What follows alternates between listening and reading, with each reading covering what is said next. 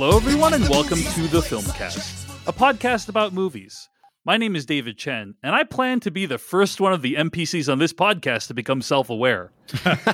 Very good. Joining me today is Devindra Hardawar. I think I know what Candyman is missing. Some sweet, sweet Channing Tatum action. Jeffrey Kanata.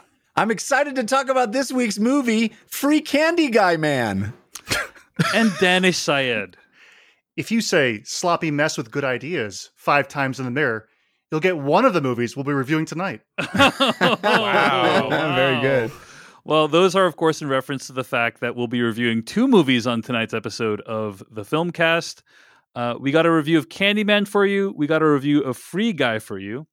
And then we got some film news we're going to do before that. So that's what's in store for us tonight on The Filmcast. Find more episodes of this show at thefilmcast.com. Email us at /filmcast@gmail.com. You can also recommend something for us to watch at #/tag on Twitter. And also, if you want to support this show, patreon.com/filmpodcast. This week on The After Dark, which is available exclusively to folks at patreon.com/filmpodcast, we got a conversation about Star Wars Visions, which Devindra and Jeff have seen, and I have not. And we are also going to provide part 2 of the mystery of the Preacher Bot that was discussed last week in the After Dark, and that was published on the main feed. The part 2 will be exclusive to patrons over at patreon.com/filmpodcast. So we're going to try to entice you to watch Visions. Isn't that what we decided? Yes, Chenticing. Chenticing Chen is what that's That makes me feel uncomfortable saying it out loud, though. Yes. Yeah. Yes. It was better via text. But Daanish, welcome back to the Filmcast. Did you guys know that Daanish is not only making art in a rapidly gentrifying Chicago, he's also into video games? I just wanted to. You are an expert in 2 ways. Oh, I see. Yeah, you got both movies in there. You got both movies. Yeah, exactly. The perfect guest. Exactly. Yeah, we planned this whole thing. Yeah. You've also been haunted Precisely. by ghosts of the past, right? So Yeah. it all kind of Also, works. he's Every damn day. murdered so many people. Indeed. Spoilers, Let's Jeff. not talk about Spoilers. that. So a couple of quick film news items I wanted to mention this week before we get to our reviews. And we will be reviewing 2 movies. We'll try to put the timestamps for the reviews with spoilers in the show notes if you want to skip to one movie or the other. But one of the things that's going on right now is this negotiation, right, that IATSE is conducting right now, which is the union that basically is behind a lot of the entertainment that we watch and take for granted. Jeff, I believe you're like a part of this union, right? I am a member of IATSE, yes. Local 76, I believe. I should know that off the top of my head. It's the International Alliance of Theatrical Stage Employees, which is a very broad, wide-ranging union. I became a member because I worked in the box office as a ticket sales employee for the large venues of Los Angeles, the Geffen Playhouse, the Dorothy Chandler Pavilion, the Hollywood Bowl. All of those box offices were IATSE box offices. So I became an employee, a member of the union that way. But it also encompasses a lot of below the line filmmaking people, folks that work long hours for very little pay. It's a labor union, and they're finally saying, hey, we should probably make a little bit more money, and we should probably be paid a little bit more fairly than we do. Mm-hmm. And I say kudos. You can learn more about this at iatse.net. There is a form letter that you can sign up for, in which the IATSE union is demanding, quote, they're demanding that the Alliance of Motion Picture and Television Producers make a fair deal with IATSE and address the following problems. 1, excessively unsafe and harmful working hours. 2, unlivable wages for the lowest paid crafts. 3, consistent failure to provide reasonable rest during meal breaks between workdays and on weekends. And 4, workers on certain new media streaming projects getting paid less even on productions with budget that rival or exceed those of traditionally released blockbusters. As people who are adjacent to the film industry, I'm sure we all know and have heard stories of people who work extremely long hours and aren't necessarily paid as well as they should be. And so this feels to me like something that a lot of people in our audience may want to support. And if you want to, you should go to iatse.net and read and learn more about this topic. But we got a few emails about this topic over the course of last week, and so I just wanted to mention it because there's a lot of work that goes into making the entertainment that we watch each week. And I think the people who help to make it should be compensated fairly. So this is a lot of the grunt work. This is a lot of the people who are the first to arrive and the last to leave that work, 20-hour days, a lot of days in a row. It's crazy. And that last bit about new media, that's a big problem that a lot of the unions are having to deal with, because what is considered new media often. We just watched the Emmys, or Dave watched the Emmys recently, and and one of us watched the Emmys. Yep. Yeah, there was pretty much a clean sweep for what some still consider new media. These companies this that are newfangled media, called the streamings. I think internet distributed stuff, which doesn't fall under the purview of negotiated contracts in a lot of cases, and so all of the rules that workers have fought for decades all of a sudden don't apply, because it's this new form of media, which is not really true. It's a stupid loophole that has caused a lot of problems. And to be fair, many of those problems are caused by very dumb, slow-moving unions that were way too slow to understand what was happening and how they needed to address it. So, the fault doesn't just rely on the producers, but it is something that needs to change. So I'm certainly in support of IATSE as a member of that union. Let's move on. Another piece of big film news that dropped this week, rather by surprise, was the casting of a new Mario film was announced. From Shigeru Miyamoto himself. Nobody expected this. So they're making a new Mario animated film. That's a big piece of news. That's the movie's apparently going to be released in holiday of 2022, I believe, right? And they announced the cast list of this movie. And I'm just going to read off some of the people that are in the cast. You got Sebastian Maniscalco, very funny comedian. He's going to be Spike. Fred Armisen, Cranky Kong. Seth Rogen, Donkey Kong. Love that guy. Keegan-Michael Key is Toad. Jack Black is Bowser. What a hilarious dude. So good. Anya Taylor-Joy, super talented actor. She's going to play Peach. Then you have the two main characters. Charlie Day is playing Luigi. Perfect. And Chris Pratt is Mario. Now, the internet promptly lost its collective mind when this happened. And it was kind of amazing to see. For a few reasons, I think. I mean, I don't know if you guys experienced the internet's collective sigh of disbelief when this occurred. It's usually just Twitter, though, not like the entire net, but the Twitter corner. Of the internet. Twitter and Tumblr, and to a large degree TikTok as well. Mm-hmm. I think that this is a confluence of a few things. First of all, Chris Pratt is generally regarded as the lesser of the Chris's, is my sense. It is his Chris ranking just plummeted over the last few years. Poor guy. Yeah, I mean, can I ask? I think he's a top tier Chris. I gotta be. I mean, among the MCU Chris's, there was a famous post right on Twitter that was like, one of these Chris's has to go, right? Yes. And it was Chris Evans, Chris Hemsworth, Chris Pine, and Chris Pratt. And nobody told Chris Pratt that wasn't like law.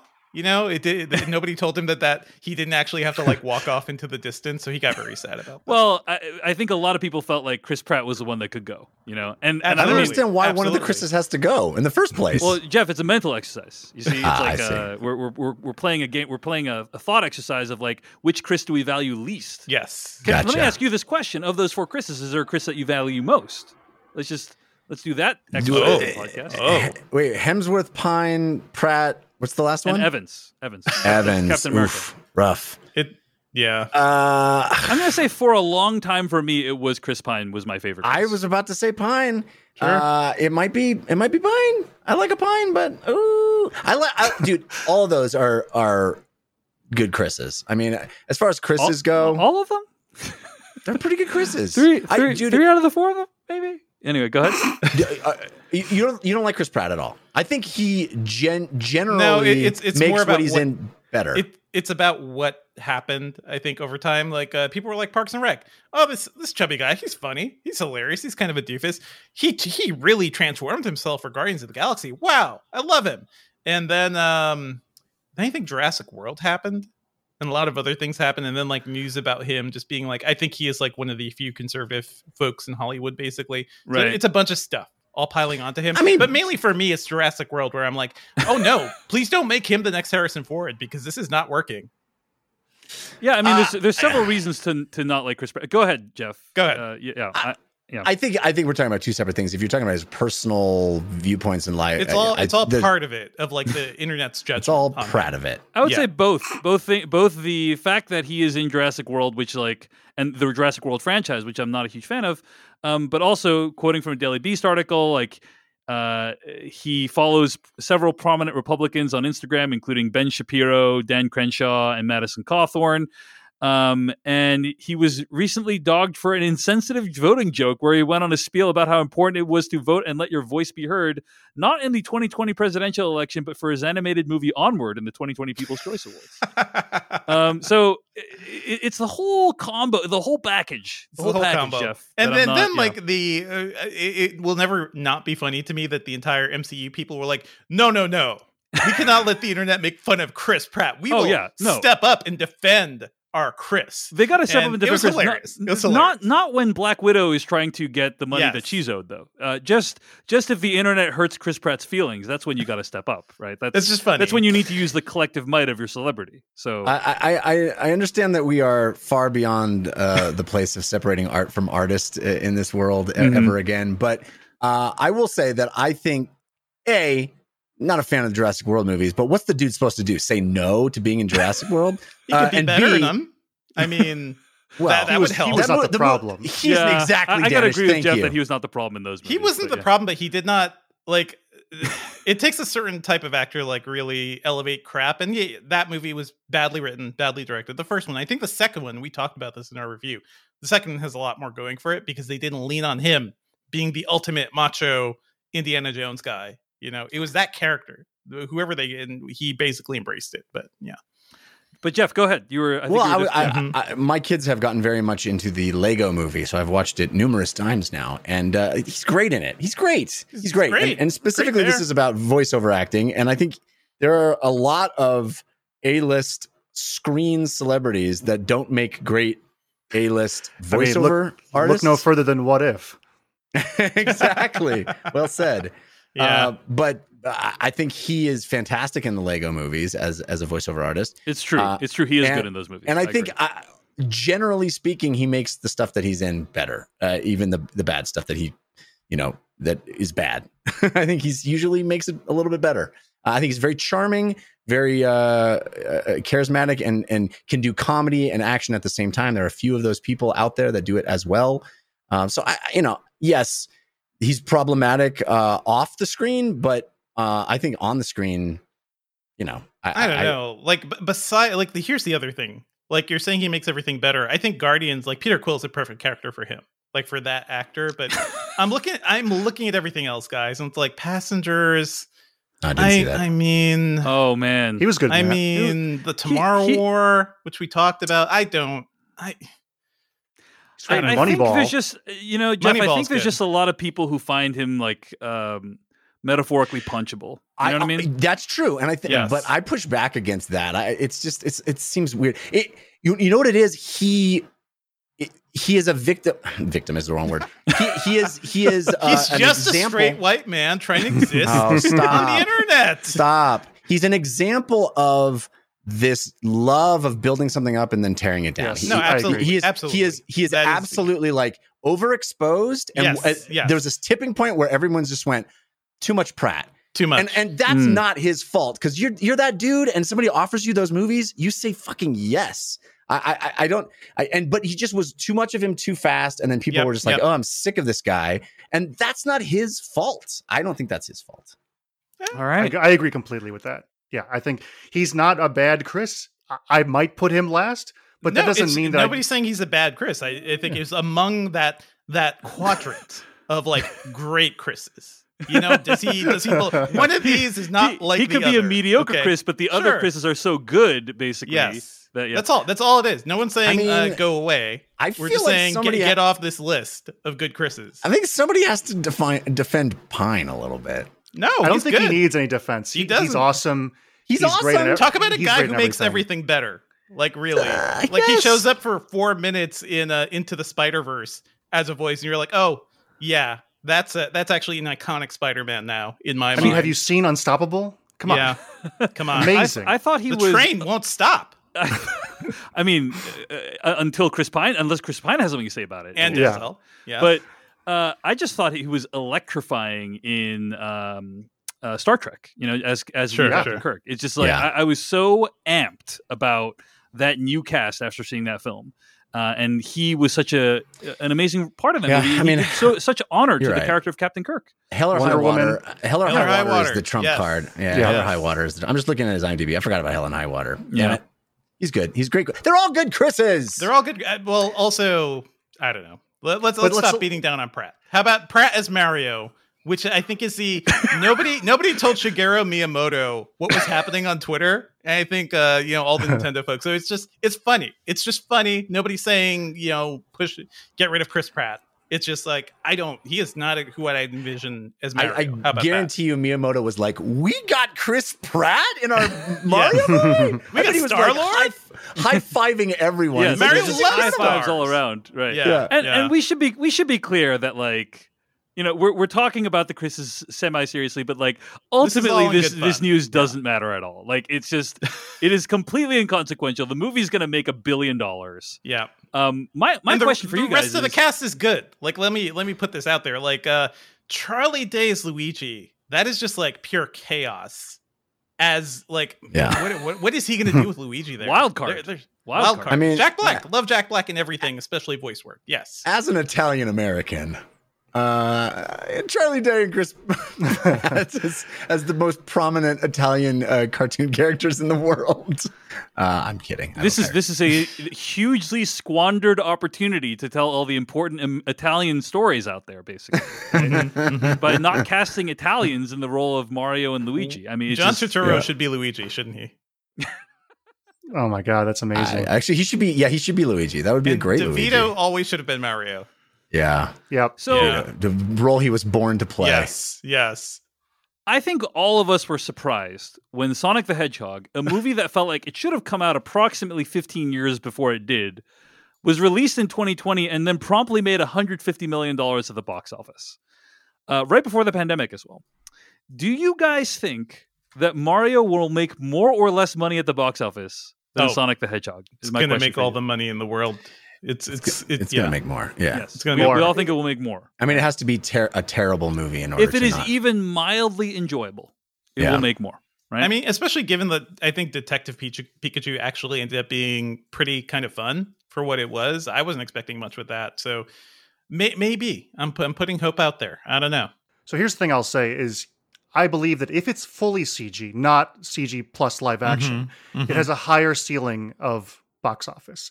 I think that like Detective Pikachu and Sonic both did like kind of, I don't know what Sonic did. Pikachu was like 150 domestic or something like that.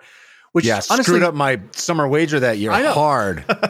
It was actually honestly a lot lower than I would have thought it was because you think about Pokemon being like the biggest property and everything. So I really do think the live action thing kind of scared people away. Whereas if it's all animated, then that's such an easy sell. And it's done by Illumination. By people specifically, I think you mean kids. Because my daughter is like, what are real people doing in this thing we're watching, right? I want to see cartoons. And that's true of a lot of kids I've encountered. Interesting. All I have to say is from the studio that brought you Minions, Mario Brothers, it's like, oh my God, Minions and Mario. It's like, I think it's going to do better. Mm-hmm. Yeah. Goombas will be the new Minions. Oh man, you're totally right about that. They deserve to be cute. Yeah, sure. All right, well, we're calling it now. The Mario Brothers movie starring Chris Pratt as Mario is going to do better than Sonic. About 15 months from now, one party, like some of us may or may not look really smart or dumb, and we'll check back in. And also, Charles Martinet is in it. And that's cool. Yes, the original voice, although he's only getting a cameo, apparently. So, yeah. He's the original voice of Mario. He's only going to get a cameo. How will we know it's a him? Good question. Good question. Mm-hmm. Hello, friends. Time for me to jump in here and tell you about our sponsor, Quip. I love Quip. We have 4 Quips in my house. 4. Wait, hey, when was the last time you got rewarded for brushing your teeth? Well, I do. I am. With Quip's smart electric toothbrush, good habits earn you great perks, like free products, gift cards, and more. You've definitely heard me talk about Quip a million times. I love it. It has changed the way I approach oral hygiene. It has improved it, but this is something brand new. This rewards you and your mouth. The Quip Smart Brush for both adults and kids connects to the Quip app with Bluetooth. And you track when and how well you brush. You get tips and coaching to improve your habits, and you earn points for daily brushing and bonus points for completing challenges like streaks. Then you get to redeem those for rewards like free products, gift cards, discounts from Quip and Quip's partners. And if you already have a Quip, you can upgrade it with a smart motor and keep the features you know and love. The sensitive sonic vibrations, the 2-minute timer, which has completely changed my life with that 30-second pulse for a guided clean. You can understand how long you're brushing for. I always brush now for 2 minutes. And I know every 30 seconds I can change positions in my mouth. I know how far I've gotten in my brushing. It's great. They got that slim, lightweight, and sleek with no wires, no bulky charger to weigh you down.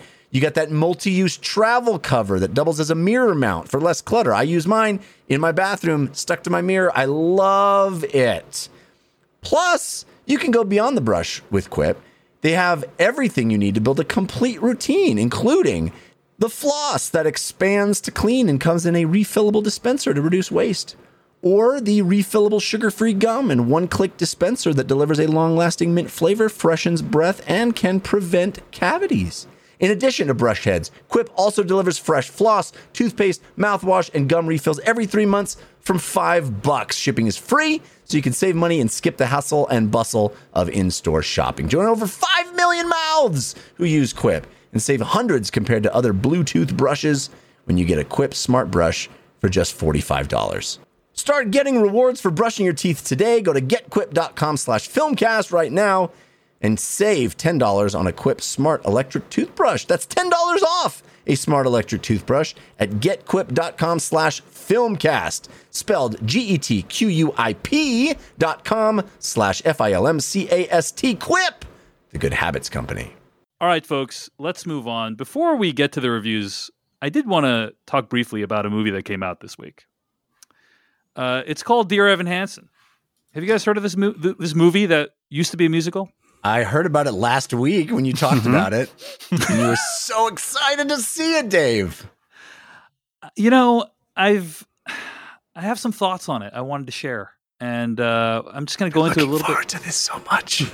Are you serious, Jeff, or are you being sarcastic? I'm being absolutely serious. Dear Evan Hansen is a movie adaptation of a musical. And I'm going to talk about the plot details of Dear Evan Hansen. So, Jeff, I assume you're okay being a little sullied for this. Locked in to get spoiled on Dear Evan Hansen. I'm not going to spoil like the very ending or anything like that, but the trailers reveal most of the spoilers, right? So the plot of Dear Evan Hansen, the movie and musical, is there is a kid named Evan Hansen, a high school boy, who's played by Ben Platt, who was 26 years old at the time that he made the movie, and we'll talk about that a little bit more later. Top tier Ben, though. Yes, it's true. It's true. I agree. And he is depressed and anxious, and he writes notes to himself that start with "Dear Evan Hansen." You know, like his therapist says, like, write notes to yourself, like encourage yourself, and try to be positive. And so he writes notes to himself that say, like, "Dear Evan Hansen." And in one of these notes, he writes about a classmate of his that he kind of is into. That classmate's brother is named Connor, and Connor discovers a hard copy of one of these notes that's like Dear Evan Hansen, and then he talks about like Connor's sister, and Connor gets really upset about it. And later, and I should point out, like, content warning, there will be like minor discussion of suicide in the next few minutes, but I do want to like call it out. But later that evening, Connor takes his own life. His parents discover Connor with this note that says, "Dear Evan Hansen," and think that Connor and Evan Hansen were friends. And Evan Hansen, being a reasonable person, does not want to exacerbate the agony of these parents. So he's like, yeah, I guess we were friends. You know, like, yeah, we were buddies. And then they're like, well, tell us about him. And then Evan Hansen starts lying. He starts making up all these lies, you know, about all the good times they had, and he starts fabricating correspondence between the two of them, and gets up in front of the school and gives a big speech about how good friends they were, and then the speech goes viral, and the entire thing spirals out of his control. That's kind of the plot of Dear Evan Hansen. And there's a bunch of big problems with this movie, and I'll just go into two right now, briefly, on this podcast, right? One of them is that the actions that Evan Hansen takes are, I think, fairly monstrous. You know what I mean? Like, if some guy lied about this person who had committed suicide, right, and like changed your memory of them, you know, because like, yeah, we hung out all the time. They actually were a good person, you know. I guess I feel like that's like pretty unforgivable. You know what I mean? Like, you'd have to have like an extremely good reason to do that, you know? And the only way you can forgive someone doing that in a movie or a musical like Dear Evan Hansen is if you actually believe it's a high school student doing it. Because it's like, okay, I get it. You're kind of like young and naive, and you don't know really the world and the impact of your actions.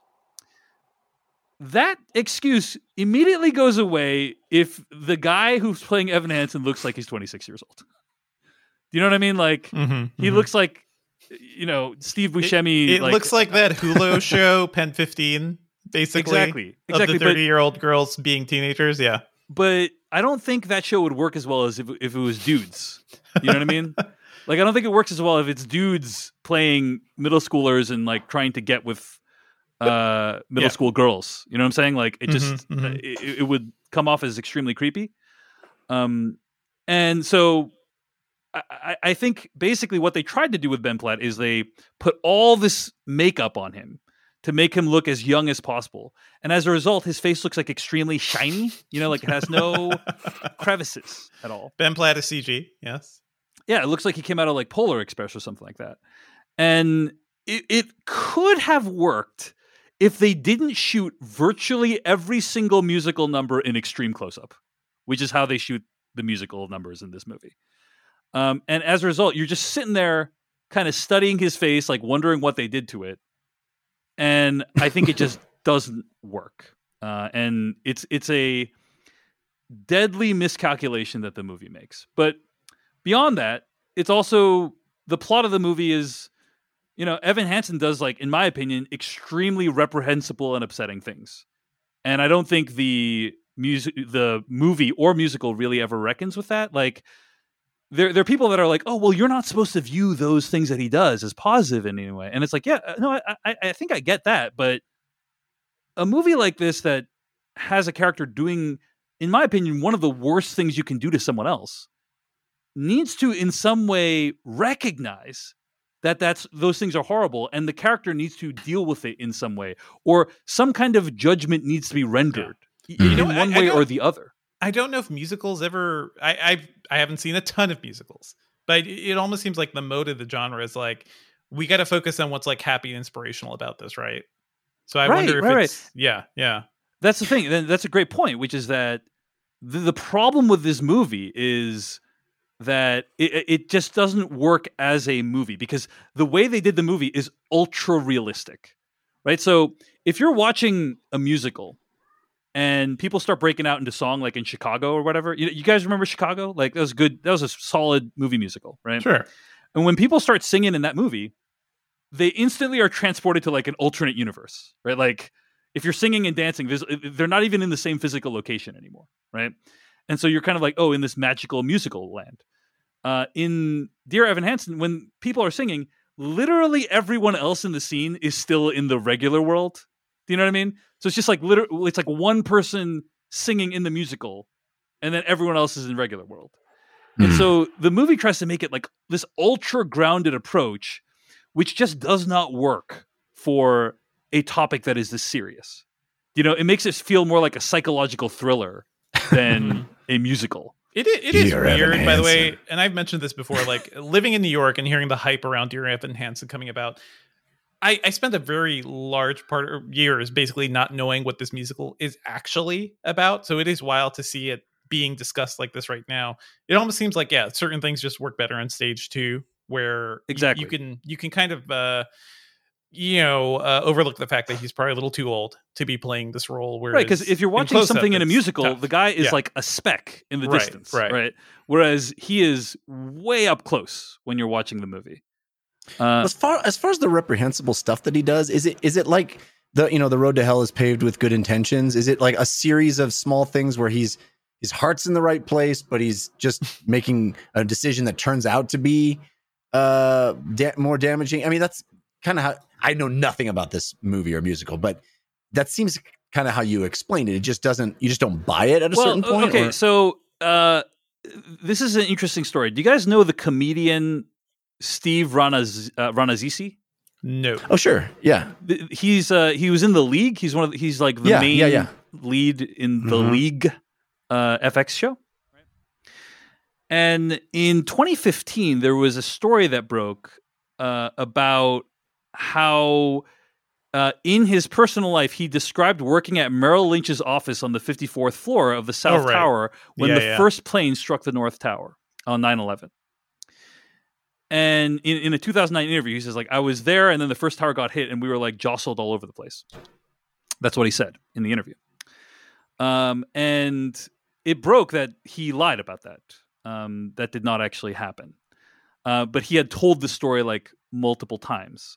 He acknowledged that his account was fiction in 2015, and he had been working in Midtown, but not at Merrill Lynch, which has no record of his employment and had no offices in either tower. I'm reading from a New York Times piece right now.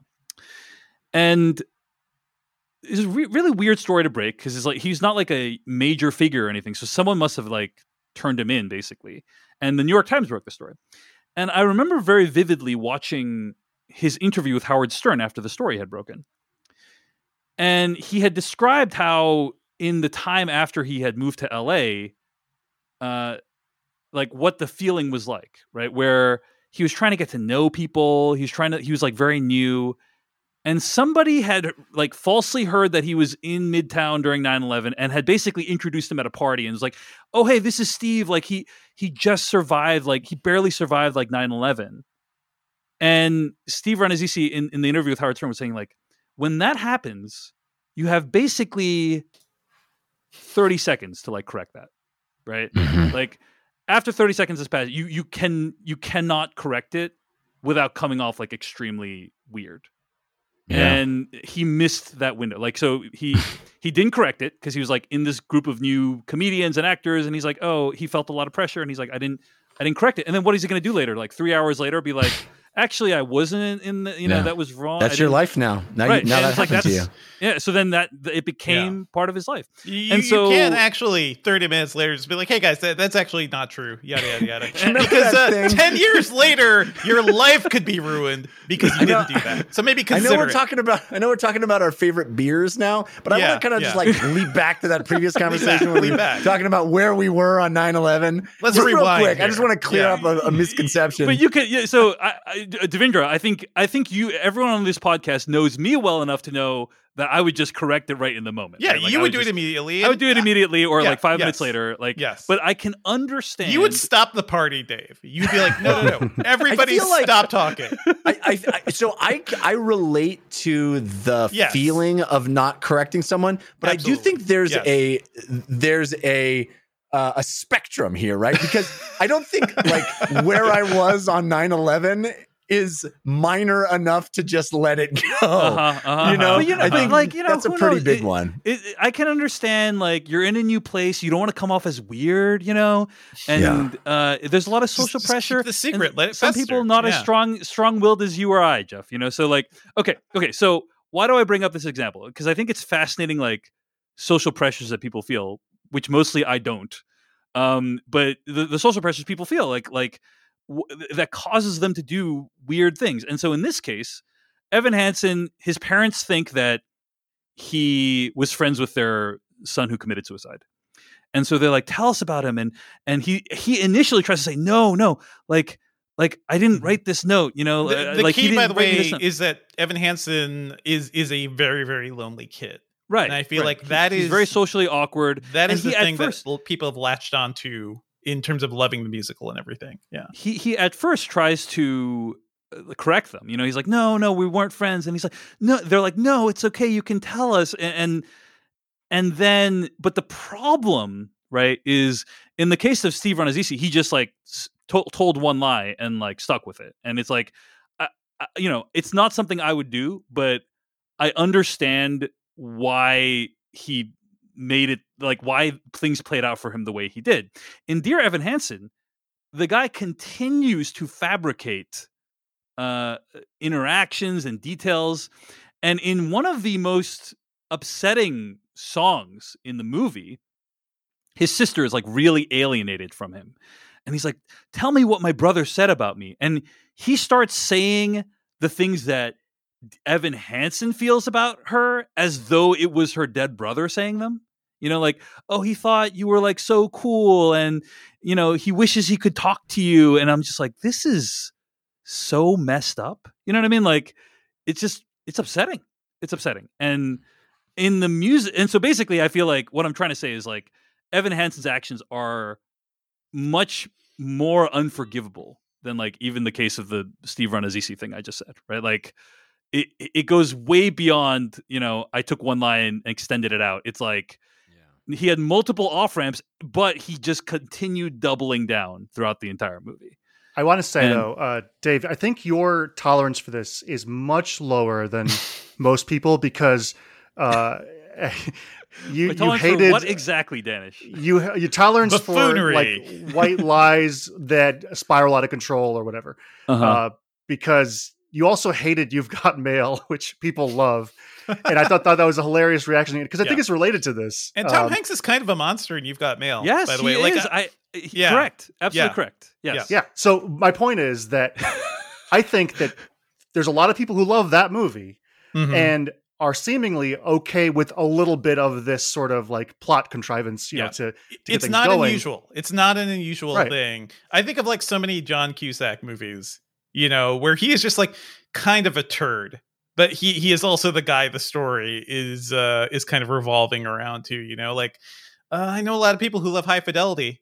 I cannot watch that movie again, but because he is an absolute turd.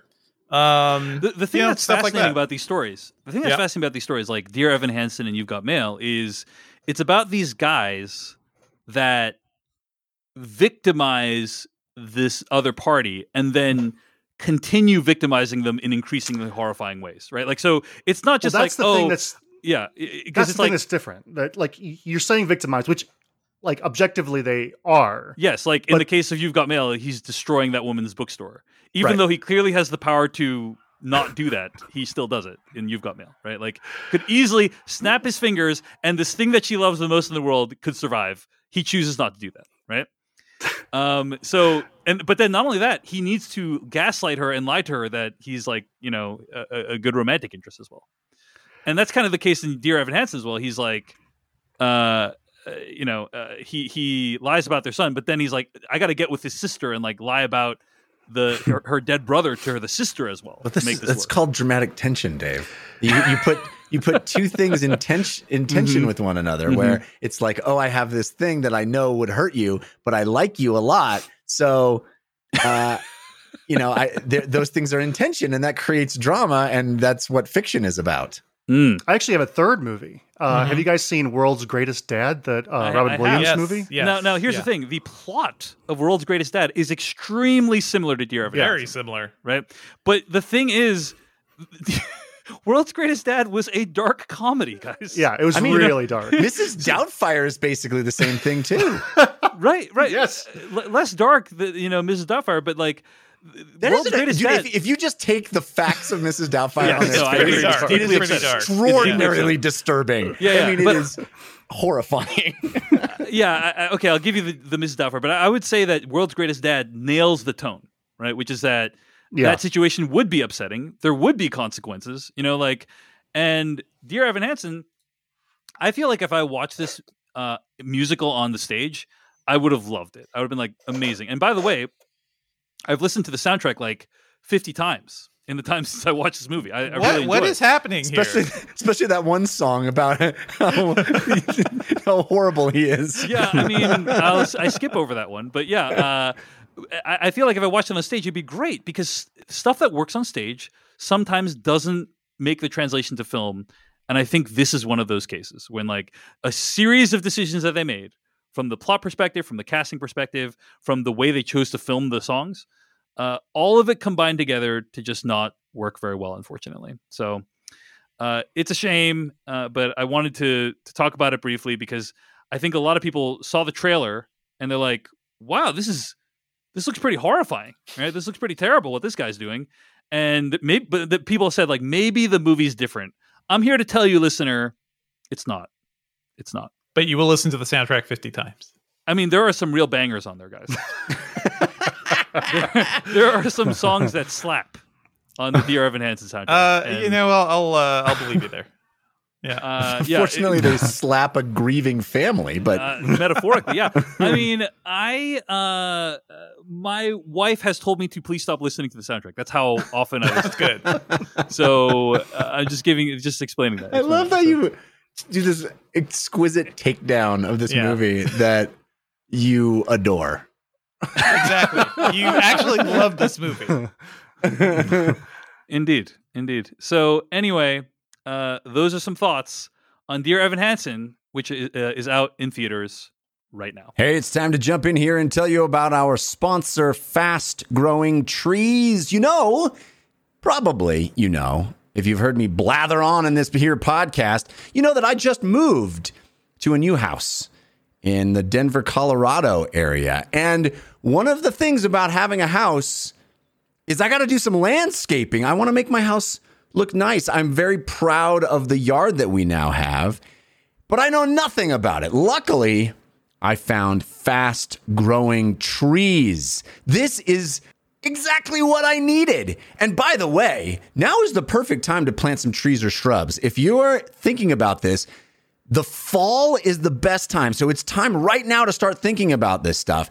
And Fast Growing Trees lets you skip the big box stores. Head to fastgrowingtrees.com, the world's largest online nursery. No more waiting in lines, no more messy cars, no more digging through a lackluster selection. You just go to fastgrowingtrees.com and you can choose from thousands of varieties of trees and shrubs and plants, expertly curated to thrive in your area and delivered to your door in 1 or 2 days. And whether you're looking for shade, privacy, fruit trees, or just added color for your yard, every plant is shipped with a well-developed root system, ready to explode with new growth come spring. This has been so perfect for me because, as I said, I'm new to the Colorado area. I've only ever lived in California before this. And Fast Growing Trees lets me pick things that will thrive in my area because I don't know anything about this. It's so simple. It's so easy. There is a better way to buy trees and shrubs and plants for your home and yard. FastGrowingTrees.com. Fall is planting season. Don't let anybody tell you different. Join over 1 million satisfied gardeners at FastGrowingTrees.com. Plus, the 30-day Alive and Thrive guarantee means your plants will arrive happy, healthy, and ready for planting. And now through November 30th, go to fastgrowingtrees.com/filmcast for 15% off. That's 15% off at fastgrowingtrees.com/filmcast. fastgrowingtrees.com/FILMCAST. All right, folks, let's get to our review of Candyman. This is where it all began. The story of Candyman. Local character, he walk around handing out candy to the neighborhood kids. One day, a couple of kids get razor blades in their candy. Police come around. That's when I saw the true face of fear. Get on your knees. Hands, hands, hands. They beat him, tortured him, killed him right there on the spot. A couple weeks later, more razor blades and more candy. He'd been innocent. So he's real. Candyman ain't a he. Candyman's the whole damn hive. If you're out here looking for Candyman, you ask me, stay away. That was from the trailer for Candyman, the newest film by director Nia DaCosta. I'm going to read the plot summary from the internet about Candyman. For decades, the housing projects of Chicago's Cabrini Green were terrorized by a ghost story about a supernatural, hook-handed killer. In present day, an artist begins to explore the macabre history of Candyman, not knowing it might unravel his sanity. So, Devendra Hardawar, this is a movie you saw before any of us. Yeah, saw in theaters. I was really excited. Executive produced by Jordan Peele. I think he contributed to the story and the script as well. Yes. Mm-hmm. Nia DaCosta, an exciting director, clearly very talented. What were your thoughts on Candyman overall, and especially as it compares to the 1992 original film that was written and directed by Bernard Rose? Yeah, I mean, I mentioned most of my thoughts right after I saw it, but I will say I watched it again. I watched it with my wife, who's a huge Candyman fan. And, I feel like it hits even worse the second time around. Like, this is a weird movie where it feels like the pieces are there. It is well made in many respects. Like, I love a lot of the actors. Put frickin' Coleman Domingo out there just reading audiobooks because I want to hear that guy's voice just lull me to sleep. Anything he says, I'm just like there for it. And I think Yahya Abdul-Mateen does pretty good work here. It is like the kills are interesting. There's some really brutal and like creative things, and the camera work is cool. And I think the score, like all the components, feel like individually they're pretty solid. But this movie just feels like a response to the original. And if you've seen the original Candyman and you have like certain questions about where things go after that, I feel like this movie answers the most obvious questions. It is very blunt and didactic about what it's trying to say. Whereas, I grew up watching the original Candyman long before like I understood the real like horrors of racism in the world and like what it means for people to live in somewhere like Cabrini Greens and, in projects. So a lot of the subtlety of that movie was lost at me early on. But like what I got was, even as a kid, was that this is just like horrific. What is happening to the people here is horrific. And this story of a guy who's basically like an urban legend made real by their collective power, it kind of got under my skin as a kid. Like, I think there's something deeply terrifying about it. And that original movie is also just like very well made, very gruesome. I probably saw it way too young. Has an incredible score by Philip Glass. It feels masterful in a way. Like, it feels like unlike most horror movies, at least the stuff I was seeing in the early 90s. So I kind of really hold it in a very high regard. This one feels like, yeah, it's a response to it, but it's not really saying much. And you break down this movie, like just rewatching with my wife, I was shocked by how fast this movie moves.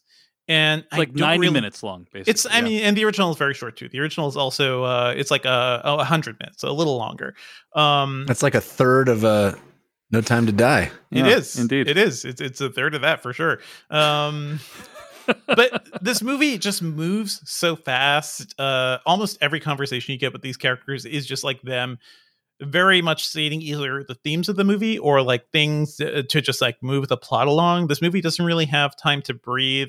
And I just didn't feel any fear or tension while watching this one too. Like, it almost seems like a very prosaic attempt at like bringing back the world of Candyman without like really getting the fear and getting the like, what I love about horror movies, like The Shining, I'm thinking of like my favorites, the movies that really like just emphasize a sense of dread, Ring and Ringu.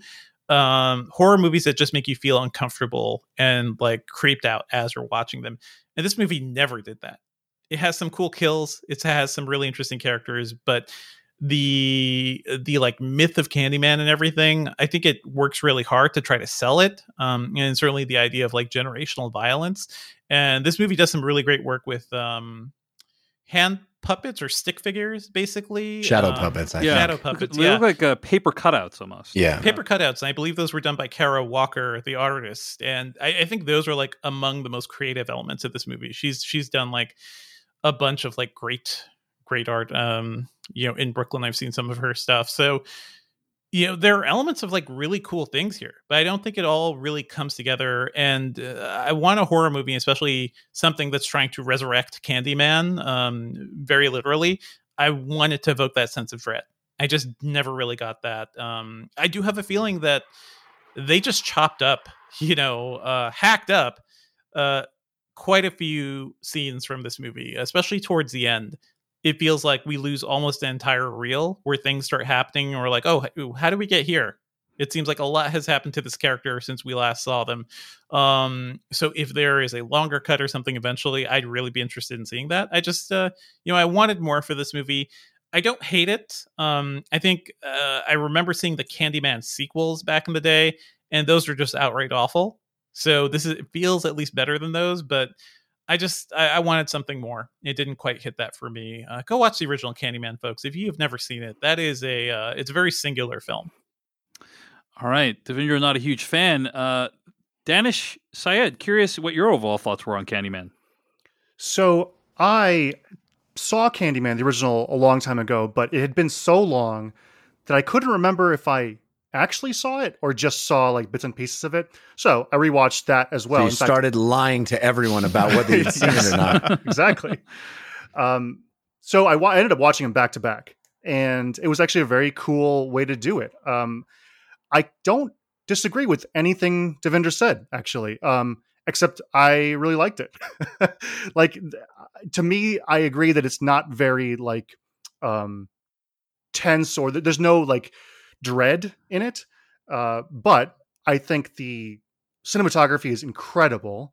It looks awesome. There's great actors in it, and some of the mythology I really, really like. I like the way they change some of the plot and stuff. There's interesting things going on, so I liked it a lot. And yeah, I mean, I think it's got like, it's really interesting to see it back to back, like I said, because the premise of Candyman is urban legends. Mm-hmm. And I really loved how the new one changes the origin, or like there's multiple versions of it in the retelling, right. And every generation has their own Candyman works, basically. Yeah.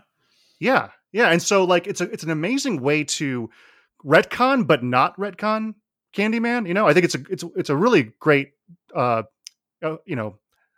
to do that. And even sort of like toward the end, which I won't get into, like the rules of Candyman are also kind of like explored in different ways. And so, yeah, I overall, I liked it quite a bit.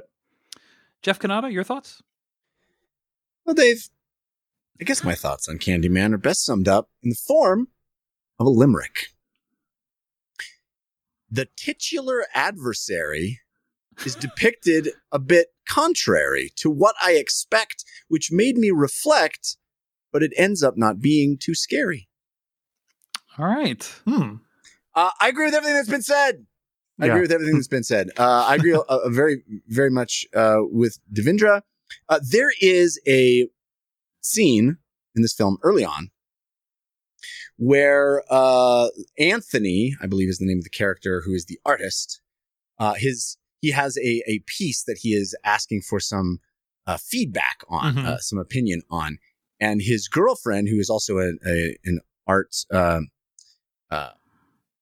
she's like a curator or something. Curator. That's the word I was looking for. Thank you. Curator. Gives him an opinion and basically gives my review for the movie.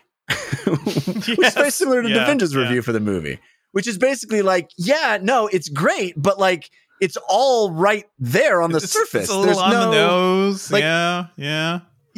It's like she's like reviewing the movie. It's very strange. Well, because I combine feel like that with what an actual art critic says in the movie too, that the film is trying to reboot, except it also absolutely describes the movie. She says, a character asks her, "What do you think?" And she says, "Well, it's a pretty literal approach." Yeah, pretty literal approach. Yes. Not much room for viewer interpretation. Yep. Yes. It was just like, it's very strange how the movie just comes out and says it.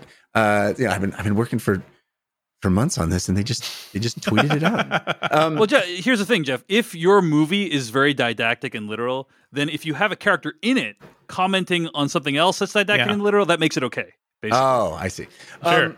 I agree that the movie is dripping with style. It is. There are some really cool, inventive sequences. And when we get to spoilers, we can talk a little bit more specifically, but like Devendra said, any one element of the movie, there's not really much to criticize. It's each element is very well done, and it's just not greater than the sum of its parts, unfortunately. And I feel like, as much as I kind of took away from it what I believe is intending for me to take away from it, which is a powerful statement, and I think perhaps an important one, certainly an interesting one. I think it's attempting to use this genre film to do a thing. It does the thing, but it doesn't really create, I think, an effective genre film. I think it's for my money, at least, it didn't. At no point was I scared. And me, I'm a scaredy pants. It is actually, we gotta work on getting you to watch horror movies. I know. Yes. It's not your favorite thing. No, I was a little nervous about this, quite honestly. And at no point did I feel uncomfortable or scared or hiding my eyes behind my hands, as I sometimes do.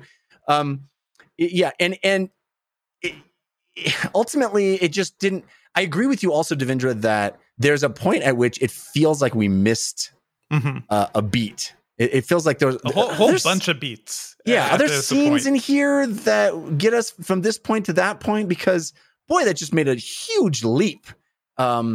So I don't know if that is the case or if that's just a flaw in the script. But ultimately, while it was a movie that I don't think is bad, and certainly was an experience that I didn't, it wasn't that I wasn't enjoying myself. I wasn't uninterested. It just, at the end of the day, I was like, kind of why did we do it this way? That happened. Yeah. Yeah. I'll share a few quick thoughts and then let's get to some spoilers. I think that the movie looks great. Opening credit sequence was incredible. Just flip those cameras upside down. Yeah, that's all I want to see. This is amazing. Love the score, time. love the credit, love the look of the film. And I even think the whole setup is great. There's so many interesting ideas in the movie. I think actually too many interesting ideas. Literally, it's just the movie cannot bear the weight of all the ideas it has. And unfortunately, I think the final 30 to 40 minutes is a complete mess. Per what you guys have said, feels like they skipped over a bunch of stuff. And then towards the end, I've read several reviews, and I think many people, including myself, have difficulty understanding literally what actually happens at the end. Yes, absolutely. Right? Yes, that's true. What the movie is trying to say about its themes and about its characters. And I think that's a problem because, movies don't need to spell things out for you exactly, but they shouldn't leave you. They should leave it open to interpretation, but they shouldn't leave you completely confused. It leaves you asking the wrong questions, I think. Exactly. And it also it will just outright say things like gentrification is real bad, guys. That's it. That's all. That's the movie. That's what we're doing. And they have their first major conversation in the movie is that. Yeah. So it is. Yeah. Give me some mystery, something.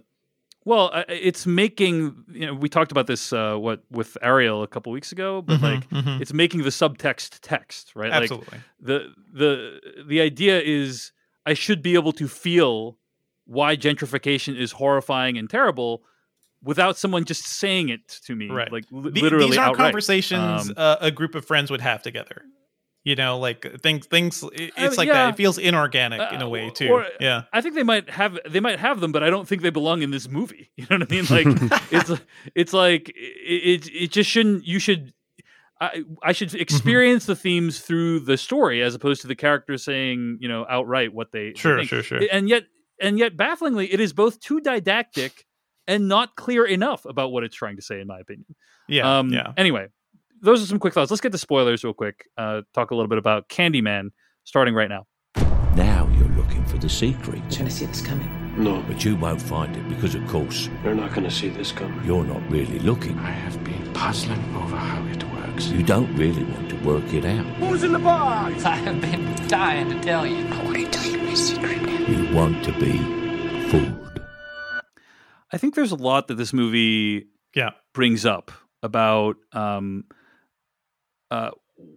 what it's like to be an artist, the pressures of being an artist who's also black, the idea of black trauma being something that is commoditized, and how gentrification can be kind of something that artists are accused of participating in. Like, there's all these kind of interesting ideas that this movie brings up. And unfortunately, at the end, I wasn't really left with a clear vision of like what Candyman is supposed to represent, right? Like in the original, I think it's much clearer. And in this movie, it's kind of not clear to me why things are happening. Like why Yahya Abdul Mateen II is like starting to decompose, and what's going on. Like he's becoming Candyman at the end. I get that, right? Yes. But then the Candyman in this movie is different than the Candyman in the first film, right? He's a superhero. In this movie, he's very much, but not even different character, like different ethos, right? Like he's a superhero in this movie. He's basically like a tool that is used to like avenge black people. Yeah, you evoke the superhero except when he kills a young girl for no reason. Right. Well, so I think we're supposed to believe that he only kills bad people. Was the sister bad? This movie has random flashbacks for to establish about basically like backstory about some of these characters. And Coleman Domingo's character, he's the kid from the beginning.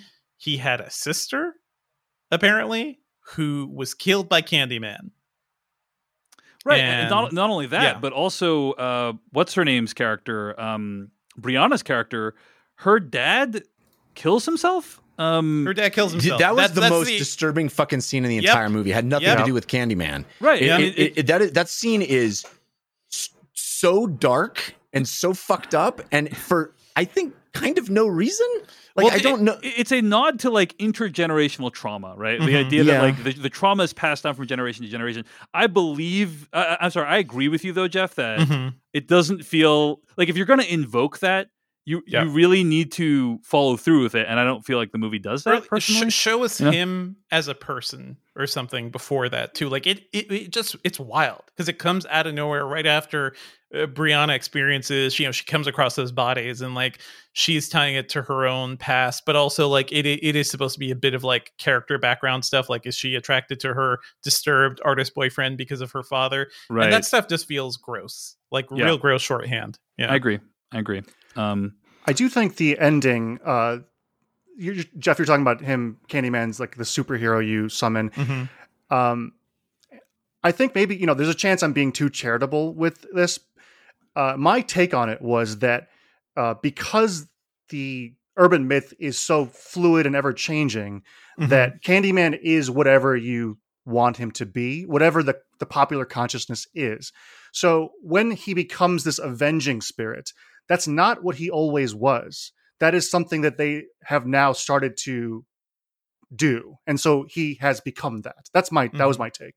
I would love if the movie had set up more of that with the other characters and like the other kills, which I think individually all those kills are pretty cool. I love all the mirror stuff. The one in the art studio, like him in the actually on the projected screen, I believe, and the mirrors, like the compact on the floor of the bathroom. Yeah, so good. And then the slow pull away from the apartment building, like that's just all glass. Yeah, like beautiful. All that stuff. Like I totally understand and I agree that it's not scary. And maybe this is just my take because I very rarely get scared with movies. Like it just doesn't. Unfortunately, it doesn't affect me as much as I would used to, And so when I watch movies like this, I'm kind of like, I'm happy with cool, like compact mirror shots and like cool mirror shot, like I'm entertained and I'm like kept in the movie with that. Although I do agree that, if it was scary, it would have made this movie a whole nother level. Like think of what Ari Aster does in Hereditary. Yes. Or something. That was where it's just one like of the scariest movies I've ever seen. Pure dread. Like your skin is crawling. And that is kind of how, as a kid watching the original Candyman, kind of felt to me. Like it got under my skin. I can never really forget that movie. It is one of those things. And one thing I want to point out too is that the overall twist, by the way, like if you guys don't remember, like the twist that Yahya Abdul-Mateen's character is the baby from Candyman, that was supposed to be a big deal. But I also feel like for people who watched the original movie, it's like, I think everyone's like, what happened to that baby? Well, I mean, like I said, I watched it back to back, so I'm like, his name's Anthony. Oh, okay. Yeah, clearly. Immediately. Clearly. It's like, okay, that's cool. It's not a huge surprise there, because the whole Vanessa Williams scene was supposed to be like a big reveal, like, oh, now we know exactly how this all ties in. That was also super weird because she didn't age at all. Yeah, I know. I was like, that's his mom. I know. Yeah. She looks exactly the same she did in the original movie. Yeah. Like it is absolutely wild. That could be a love interest for him. Yeah. Mm-hmm. But the idea of the original film, even of Candyman just took this baby. You have to take care of this baby. For a while, did Candyman change this baby's diapers? Did Candyman do all the actual baby duties? Because basically that's what's happening here. Is this baby is the second coming of Candyman? I thought that was kind of cool. And this movie give you tummy time. Exactly. That would be the original Candyman just reading him bedtime stories. Like that is a great voice. Sure, yeah, I'd be down with that. But yeah, by the point once he visits Vanessa Williams, once he visits his mother, and he sort of just staggers back to the old apartments, and he walks into a room where I think he has a premonition of the gunshots too, because you see two flashing, basically the same shot from the future when the cops kill him. I guess that's what's supposed to be happening, but from that point on, it feels like we've lost at least 10 or 15 minutes. Yeah, of describing what happens to this character and his journey towards mutating into the Candyman. Like this movie almost goes into the Fly territory in terms of the body horror here. Definitely, like he is transforming into the Thing. Yeah, would have loved to see more of that and more of that journey of him getting to the point where he is in the chair in that church. Whereas, we can't just jump there. Coleman Domingo goes wild, and that's it. That's the part I had a hard time with. Is that speech in the church just seems to come out of nowhere. Yep. Yeah, it's like, oh, I'm evil now, and here's the explanation. It's like, whoa.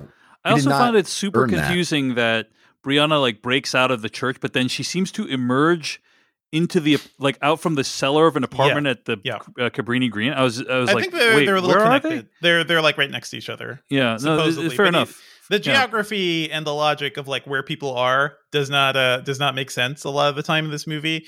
I will say, Coleman Domingo, get that? Is that guy doing much voice work? He would do a wild Joker one day. Just that laugh, him being sultry and then going straight into the cackling. Man, I want the best things for him. I love him in everything I see him in. Everyone in this movie is super talented. Very true. And very true. I want the best for all of them for sure. But yeah, the ending, I just thought it just feels super rushed. And at the end of the day, I'm I'm left not necessarily feeling, I think, the impact that was desired, which is some kind of emotional catharsis from this guy becoming Candyman. The scene with him coming in and murdering those cops is kind of a cool, well executed from a just a genre piece, stylistic, right, exactly. But as kind of the end button on what the themes of this movie are supposed to be, it felt a little bit confused overall when I look at the end button is Tony Todd, by the way. You see Tony Todd come back, who is the bad guy. He is the one everybody was afraid of. Right.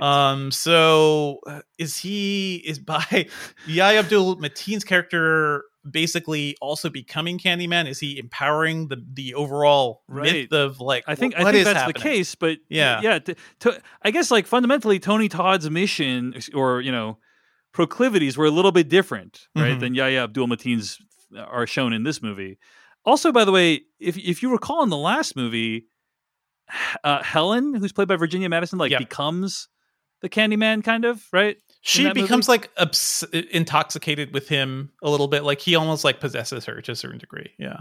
No. But at the end of the movie, I think it's Xander Berkeley, right? That's saying into the mirror her name 5 times, and then she appears, right? That's right. So right. I just, I feel like this movie is so connected with her for some, but it's very different. She becomes her own myth. That is actually explained in this movie. Yeah, that's right. Yeah. So, what do you guys think is the upper bound for how long you can take between Candymans and still hit the 5 mark.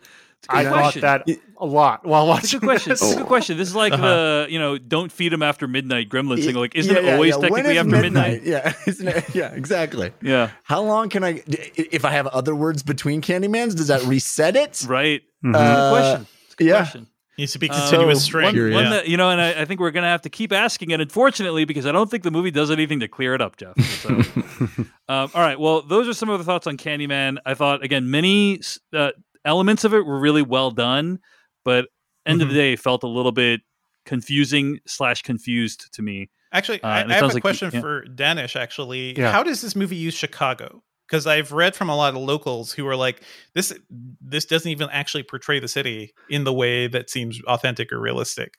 There's that one river shot. Yeah, there was that one shot. This is like the only one that I recognized.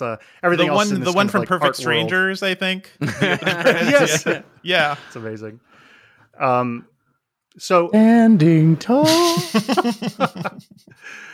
On that note, actually, I would encourage everyone to go on YouTube and just type in Cabrini Green documentary, and there's a lot of content out there. There's a very famous sort of PBS documentary from 1982 that's like super wild, and it's kind of like, it's a little cringy to watch a little bit because there's lots of sort of othering and like kind of racist shit going on. But if you look past that into the actual sort of like facts of it and all the footage and interviews and everything, it's kind of nuts.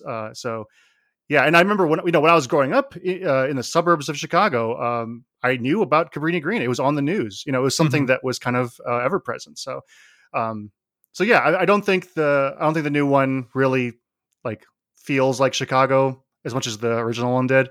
I think that the Cabrini Green as an actual place where that's a source of much controversy from an urban development perspective is accurate. My wife has spent a significant portion of her life in Chicago, and I don't know that she thought it was accurate, but like certainly a lot of it was filmed in Chicago, and I think like architecturally that's represented fairly well in the movie, is my understanding. So yeah.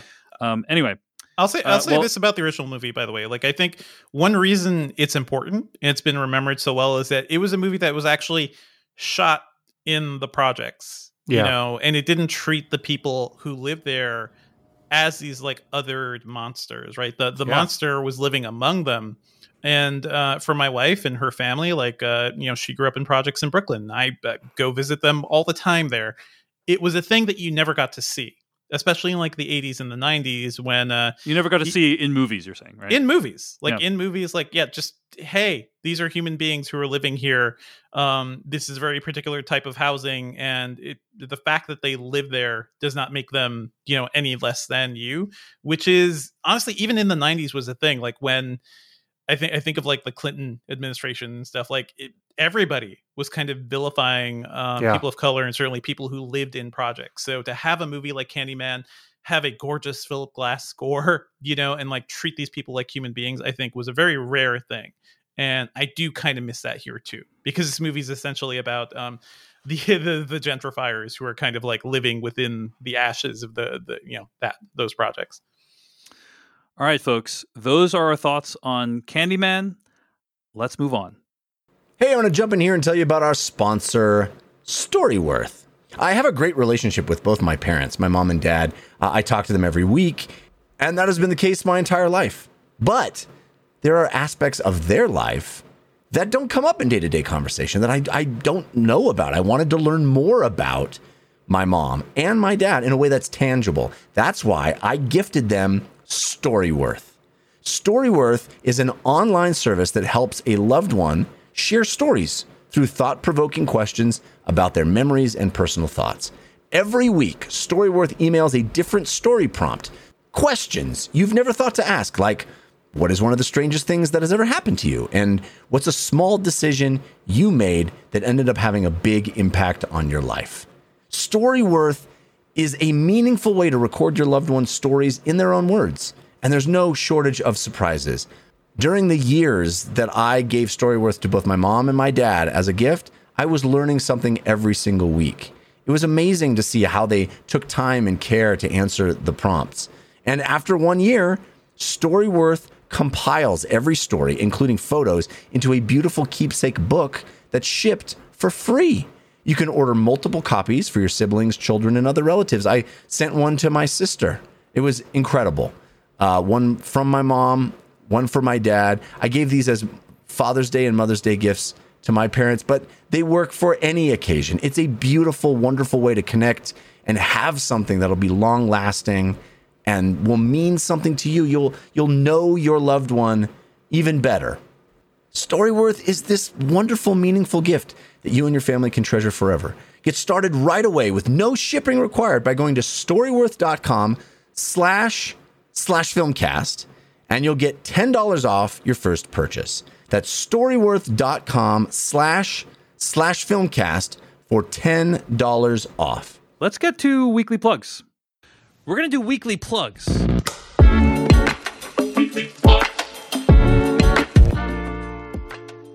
Did the music just come through really slow for you guys? No. Zencaster has been doing that. You hear it for some reason as the host, but everybody else and the recording, it will be fine. I see. It sounded fine to me. Yeah. I don't know what that weird bug is, but I've experienced it a number of times on DLC. And I'm like, well, that sucked. And everybody's like, what are you talking about? Yeah, that was weird. I pressed play and it sounded like It's like, we're going to do weekly plugs. That's what I just heard. But you guys heard the regular music, so that's right. And the regular music will be recorded The on live stream said they heard slow music. So the live stream hears whatever your computer. Oh, yeah. The live stream hears what I hear. Anyway, Yeah. we're going to keep this all in there anyway, so it's fine. People can experience it. That's weekly scarier plugs. than Candyman. Yeah. Weekly plugs, the part of the show each week where we plug something we have created or that someone else has created that we recommend. I did a full video review of Dear Evan Hansen on YouTube. If you want to check out more of my thoughts on that movie, even more, check it out on YouTube. I'll link to it in the show notes. Do you mean you have thoughts on Dear Evan Hansen, Dave? Here's the thing. Let me just say one. This is not even about you Dear went Evan to Hansen. see that movie, expressly to take it down too, which is it's hilarious. You I don't know did about this to expressly to yourself. take it down. I was certainly willing to give it a chance, but I think You were that, excited to do this. It's funny. Well, yeah. Here's the thing. I know people may not believe this, but I generally try. Like every movie is a miracle.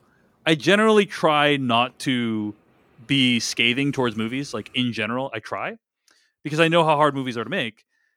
The exception to that policy is when I feel like a movie can actually be damaging. Sure. You know, like when I feel like people can the potential for people taking the wrong message from this is so high that I feel I need to I need to weigh in against it to some degree. And that's kind of why I've been so vocal about this one. You know, I try not to be this vocal in general about a movie I don't like. Like the best way to do to treat a movie you don't like is just not talk about it, which is generally what I do. Mm-hmm. But in this case, I feel like I'm just not on board with what this movie's trying to say, and so therefore got to go in on it. So yeah. Anyway, except for the soundtrack, which is fucking amazing. Oh my gosh, gosh, to it 1,000 freaking times. slaps so Buy much. it on vinyl, buy it on CD and digital, have it on every.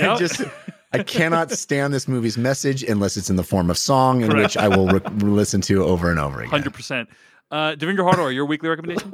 I want or to your recommend everybody, weekly plug? Yeah, recommendation. I want everybody to check out the latest episode of the Engadget podcast. We talked about all the new Microsoft Surface devices. It is it's busy hardware season, and Microsoft announced a bunch of stuff, and I personally am always more interested in the weird shit Microsoft has going on. Like, just how are they going to be different? Whereas, we're going to get a new iPhone every year, folks. Like, don't worry about it. That's like clockwork. Whereas Microsoft has a laptop that kind of pulls out, the screen kind of pulls out towards you because the Surface Book is dead, because it was never a good idea to do hardware like that, as I'm sure you remember, Jeff. So yeah, they're not doing the Surface Book anymore. They have something called the Surface Laptop Studio. I'll be reviewing that soon too, but you can check out our initial thoughts over at the Engadget podcast. All right, Jeff Kanata, your weekly plug? With Daanish here, it really is. I've mentioned this a number of times, without him present.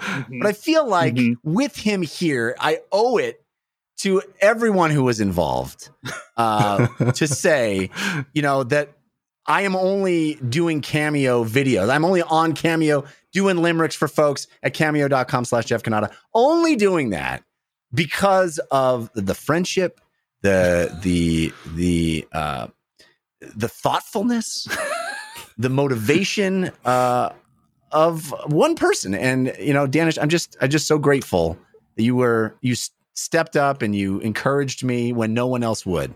You're very welcome. It warms my heart every time you bring it up.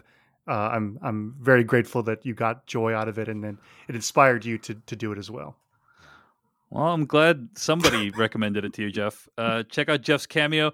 Daanish, Syed, a weekly recommendation or plug from you.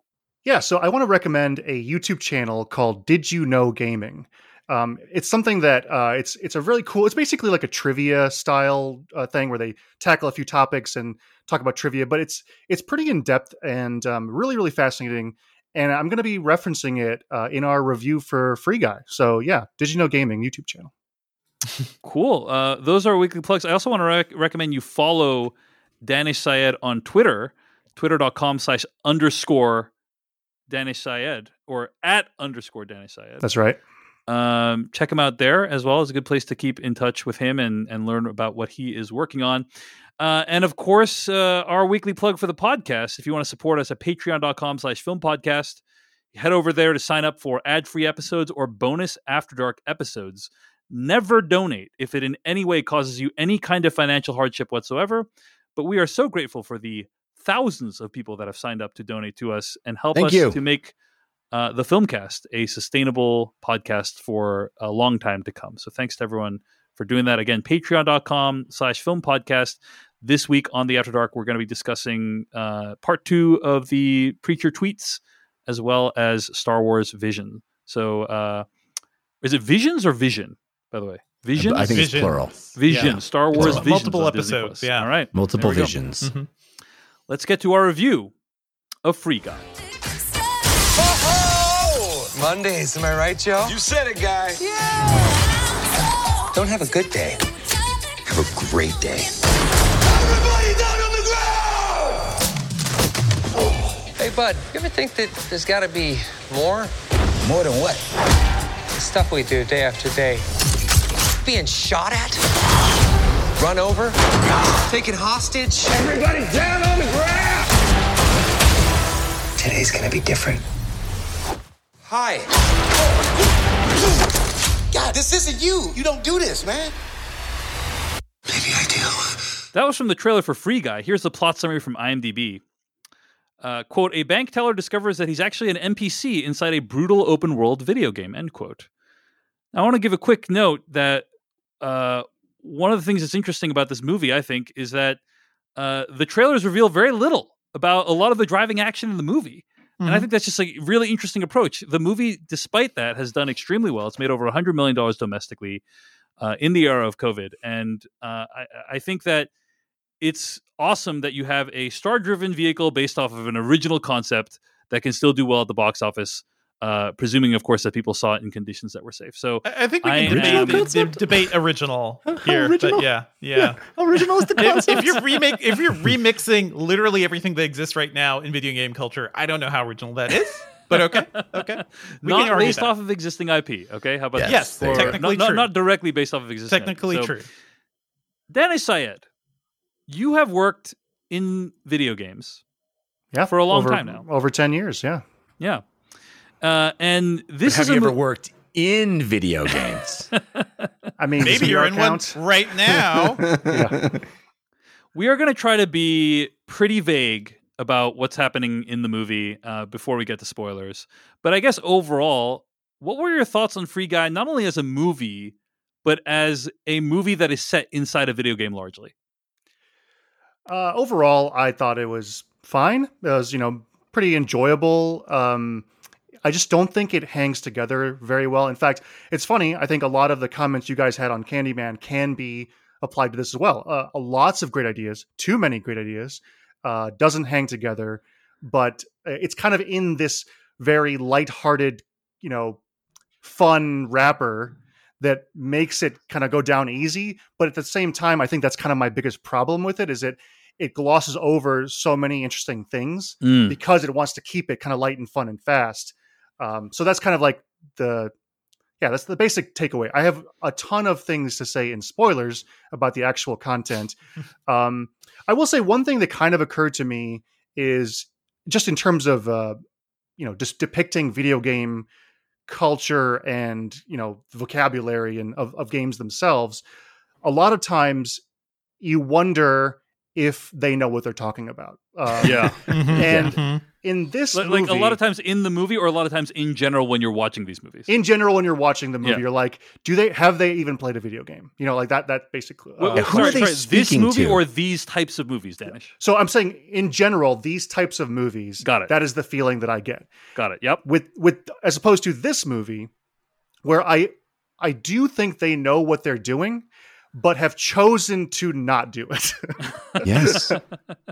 So There's that thing in movies where they say the thing that is supposed to the other characters in the movie is gobbledygook. Yeah. Is like supposed to be talking over their heads. Yes. Yeah. And they assume is talking over the heads of the audience. Yes. But there are people in the audience for whom it is not over their heads. yeah. In this particular case, it's probably most of their audience. Yeah. And they just misjudge where over the heads lives. There is so much to say about their audience, because I think that's the biggest problem is the movie is constantly going back and forth between different audiences. I think they want to please everybody. And so this is my biggest problem with it, actually, is like, who is this movie for? Because on one end, you have like these really kind of core gamer references, and these Twitch streamers make cameos and that sort of thing. And on the other hand, you have mom's basement jokes.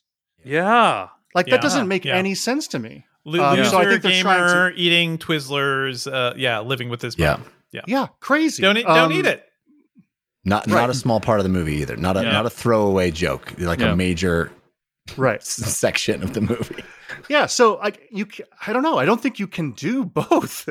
So anyway, that's another tangent we can get down. But yes, overall, it was kind of like fine. I didn't hate it. I thought it had a lot of good ideas, but there's a lot of stuff. It was kind of it's holding itself back, I think, maybe in a lot of ways. All right. Daanish thought it was all right. Devendra Hardware, curious what your thoughts were on Free Guy. Yeah, I did not go into this movie expecting much, but I do think any movie that opens with an extended Channing Tatum action sequence will get, a decent amount of long continuous shot, no less. One long continuous shot, decent amount of default stars just for that. And yes, I agreed. I had a lot of fun with this movie. It hesitates. We have not seen him in a while, but also I think it's genuinely fun. I'd say it's very good. Close to being great, and I'm sure we'll talk about some of these things. It's probably too long, but there's a nice emotional core here that I really like. Not specifically Ryan Reynolds, but more the relationship between Joe Carey and Jodie Comer, who I really enjoy in this movie. Also her doing American girl voice is very strange to me, and I don't know if I'll get used to that. But it's funny that that's I love the twist on it. Where that's her real voice in the movie, right? Yeah. So I think she's great. Ryan Reynolds this is what Ryan Reynolds does. He is very good at being the vacant sort of good looking action hero guy, and also being just playing kind of an idiot, which is what you kind of need with this character. He's actually good at that. So he is good at selling who this character is. I just had a lot of fun watching it, but it also feels like man, there's just so much missed potential here. You've got Taika Waititi as a big the boss man. I can't remember. Speaking on Taika, real quick, I can't remember the last time I burst out laughing at an introduction of a character. Not even seeing his face. He steps out of a car and walks away from the camera, and I immediately started laughing out loud because it's a good character intro. It's a good intro. It's a good intro. And yet they don't. I think they rely a lot on his inherent silliness. I don't feel like they tap into it enough. The stuff he's saying is not that funny. It's more his mannerisms and the fact that he's wearing a robe length hoodie, which is kind of fun. He is really into that character. I just wish they had devoted more time to doing cool stuff with him as a villain. So it's stuff like that, stuff like the loser gamer stuff, which feels straight out of the South Park EverQuest episodes. it is exactly that. And like that joke is 10 years old. Gaming is mainstream now. Everybody games. You've got Pokemon. You've got like major streamers in this movie. You don't need to do that other dumb thing. And I almost wonder, like, I don't know if the folks who've been in this movie have responded to it. I'm sure they're not going to complain too much about this movie. They probably paid them well, but I would like to see like people who actually participate in this movie, if they have any response to that. That's just seems a little like silly and messy, but hey, it's a good watch. It's a good watch. And I think Zachary Levi, it's Levi, right? Not Levy. I've liked, sorry, not Zachary. That's the other guy. Penn? Zach Penn. No, I'm thinking of Sean Levi. Sean Levy. Yeah. Sean Levy is the director. Sean Penn. All four of those guys together. All four of those guys. I've liked things he's made a lot of stuff, like a lot of like, disposable stuff, but Real Steel rules. Is good and very good. Such an underrated movie. We reviewed it. Yeah. Great Hugh Jackman movie, great like big giant robot movie. And I think like Stranger Things. He's done a lot of Stranger Things, right? Like he is like the driving director behind it too, I believe. So I think like he has a good like geeky sensibility to him as well, and I think this movie kind of taps into that. It's just like I would have liked a little more. Would have liked a little more polish because I don't know if they already greenlit a sequel, right? Did they? I didn't hear about that. It's on IMDb. Yeah, that's happening. So like we're gonna get more of this world, and I hope they polish it for the next go around because I enjoyed watching it. I enjoyed all these people, and I hope Channing Tatum makes a return because I miss seeing him in action movies. Guys, I'm gonna list. I'm gonna put two directors on either side of you. Okay, and thanks to Ryan Oliver for this inspiration here. Okay, but on one director, okay, has made movies like the following: Jurassic Park, Schindler's List, Jaws. You know where this is going? Raiders. Martin Scorsese. Okay, so again, one director has made movies like Jaws and Raiders of the Lost Ark and Catch Me If You Can and so on. Okay, other director has made movies like The Internship, Night at the Museum, Battle of the Smithsonian, and Real Steel and Date Night. Okay, that's that. So one director has made one set of movies. The other director has made another set of movies. Both of those directors then went on to make movies that take place largely inside video games and deal to some extent with video game culture. You just like ruined a Boom Goes the Dynamite for yourself, sir. I'm just saying that it is staggering to me which one of those directors made the better film. And I think this movie is way better than Ready Player One in my opinion. 100%. Sure. But it's also better than, there's a lot of movies it's better than. And I think it's a low bar. I'm just saying, low bar for Ready Player One. Yeah, but you know what I mean? Like, I would never expect Sean Levy would outdo Spielberg at the, video game movie genre. But in any case, Jeff Kanata, your thoughts on Free Guy? Well, Dave, I guess you could say my thoughts on Free Guy are best summed up in the form of a limerick. It's a 2 limerick night, and that's wonderful, Jeff. It's a double limerick night. Yeah, I didn't know which movie we were doing first, and I didn't want to disappoint the folks. Appreciate that, Jeff. Cameo.com/Jeff Kanata. All right, here we go. It's got enough fun going on. There was never a time when I yawned.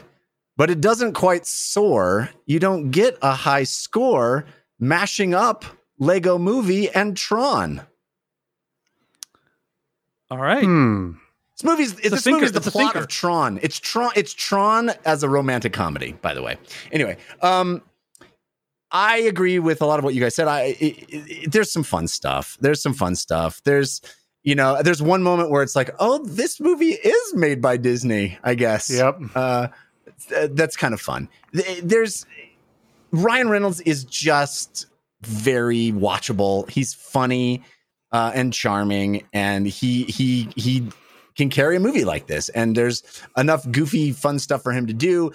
I think the first act of this movie is really fun, as Devendra said. Like the setup, the establishing of the Grand Theft Auto like video game world that we're inside is really fun because it lets all the rules of action filmmaking be completely broken. You just whatever you want. Camera can go anywhere. We're inside a video game. Who cares? Explosions everywhere. People, and there's a lot of really fun inside gamer jokes of seeing, if you were inside a video game and you watched people just jump up and down over and over and over again in the corner of a wall, that's, that stuff, very fun. And the money is on the screen in this movie. There's a lot of cool kinetic stuff that happens. But the longer it goes on, and it is over long, and the longer it goes on, the sort of, it just collapses under the weight of its own ambition, I think, because it tries to be more than just a fun, goofy comedy. It tries to actually say something. And I bristled at a lot of the stuff you guys were talking about. You're making fun of game streamers, and then you have Pokimane in there. Like, that's the truth. That's the truth of it. And you have it in your movie. And yet the joke version is still in. It's just like you have the actual people that are all multimillionaires in your whatever. It's a minor thing but like, it's pervasive. And I know you guys just went off on liking it, but I would never think I would ever say the following sentence, which is Taika Waititi is the worst part of this movie. Wow. He is by far almost unwatchable. Yeah. I found him so grating, and like he's doing a cartoon character, which, okay, fine. This movie is full of cartoon characters, but like, what is that guy? Who's that He's guy? in a different, like, it's from a different movie for sure. It's from a different movie. Yes. It's such a weird caricature, and it just didn't work for me at all. Like none of not a single second he's on screen works for me. And I like the fact that it's very funny and apropos that this movie is clearly making fun of Blizzard, and was clearly made before Blizzard imploded. But it's kind of skewering Blizzard for the stuff that Blizzard imploded for in some sense, which is interesting. Also, the fundamental, we got to get to spoilers for me to make that criticism. But yes, I think ultimately very watchable movie. You can have some big, dumb, goofy fun, but like the potential was there for it to actually be a really good movie. Yeah, it sets up this kind of cool premise, and you could have it be a really great comedy. It just I think completely collapses in the third act. I had a really good time with this one, guys. I think I might be the most positive of this entire group. It's a definition of a good sit. I'm used to being in. It's a very good sit. Yeah, it's a definition of a good sit. I think it was a lot of fun. I actually, I'm not quite, you guys know I play quite a bit of video games, but I'm not quite as steeped as you guys are in the culture. But I thought it was a reasonable depiction. Putting aside the making fun of the streamer people, like, or the basement dwellers, like, I thought it was a reasonable depiction of a video game. Like, there are movies we've seen. And I'm just going to spoil one of them right now. And so before I say the spoiler, I will tell you it's from a director that made movies like. I mean, I guess if I say the movie, but okay, so there's I you got yourself in. Yeah. I guess I can't say what the movie is. But there is a recent movie that stars Academy Award winners. That is a video game movie that we have talked about on this podcast. That has no sense of what I know like what to movie be you're talking about. Yeah, it was widely regarded as one of the worst movies of 2019. Anyway, I think you know what I'm talking about. I'm not going to say what it is, but I thought, wow, this movie, like, yes, it takes some shortcuts, but overall, it actually gets gaming and gaming mechanics pretty well. This world that they're in is a combination of many things. For me, most proximately, felt like a combo of like Grand Theft Auto and Fortnite. Like those felt like the closest analogs, and I felt like it got most of the things right. It takes a lot of liberties, but like it got most of the things right, and that's kind of refreshing. I agree with you. It has this weird tone where it feels like it's coming from a perspective that's inside that world, but also like gawking at that world at the same time, right? Like that's kind of weird part of it. But I love the intricacy of the world. Like most scenes in the background, there's like a lot of stuff that's happening that they put a lot of work into putting in, like as kind of Easter eggs back there. And I really people doing that. Like weird stuff that they would do as a character in the game, like exactly. Squatting. Like it really feels like they quote unquote get it. You know what I mean? Like in some regards. And Ryan Reynolds, whatever. Like I take him or leave him. I actually think his earlier work, like in the Nines and the Voices, like that's way more interesting to me than anything post Deadpool. But he's basically playing the same character over and over again. I'm not sure if you guys have seen there is a movie coming out. It is a spy movie with him and The Rock and Gal Gadot, And I swear that movie looks fake. Like that movie doesn't look like it exists because it's just a hodgepodge of all the movies these Saturday people have Night already Live made. fake Exactly. trailer. Yeah. Exactly. Yeah. But he's fine. The cast is great. People are having a lot of fun. And yeah, the overall message of the movie is fairly simplistic, but a positive and uplifting one. I agree with Daanish. A lot of potential introduced in the movie. A lot of like cool ideas brought up that are never paid off. But ultimately, there is this kind of through line to the movie, an emotional core that I think is quite sweet. So I quite enjoyed the movie. I think it's really fun, and I would recommend it if you're even casually into video games. It's just a fun time. So those are my thoughts on the movie. Hey, it's time for me to jump in here and tell you about our sponsor, HelloFresh. Gosh, I love HelloFresh. I have been a HelloFresh subscriber for 5 years now? It's just made my life better. What is it? What is it, I hear you asking? Well, you must not listen to this show very much because I talk about it all the time.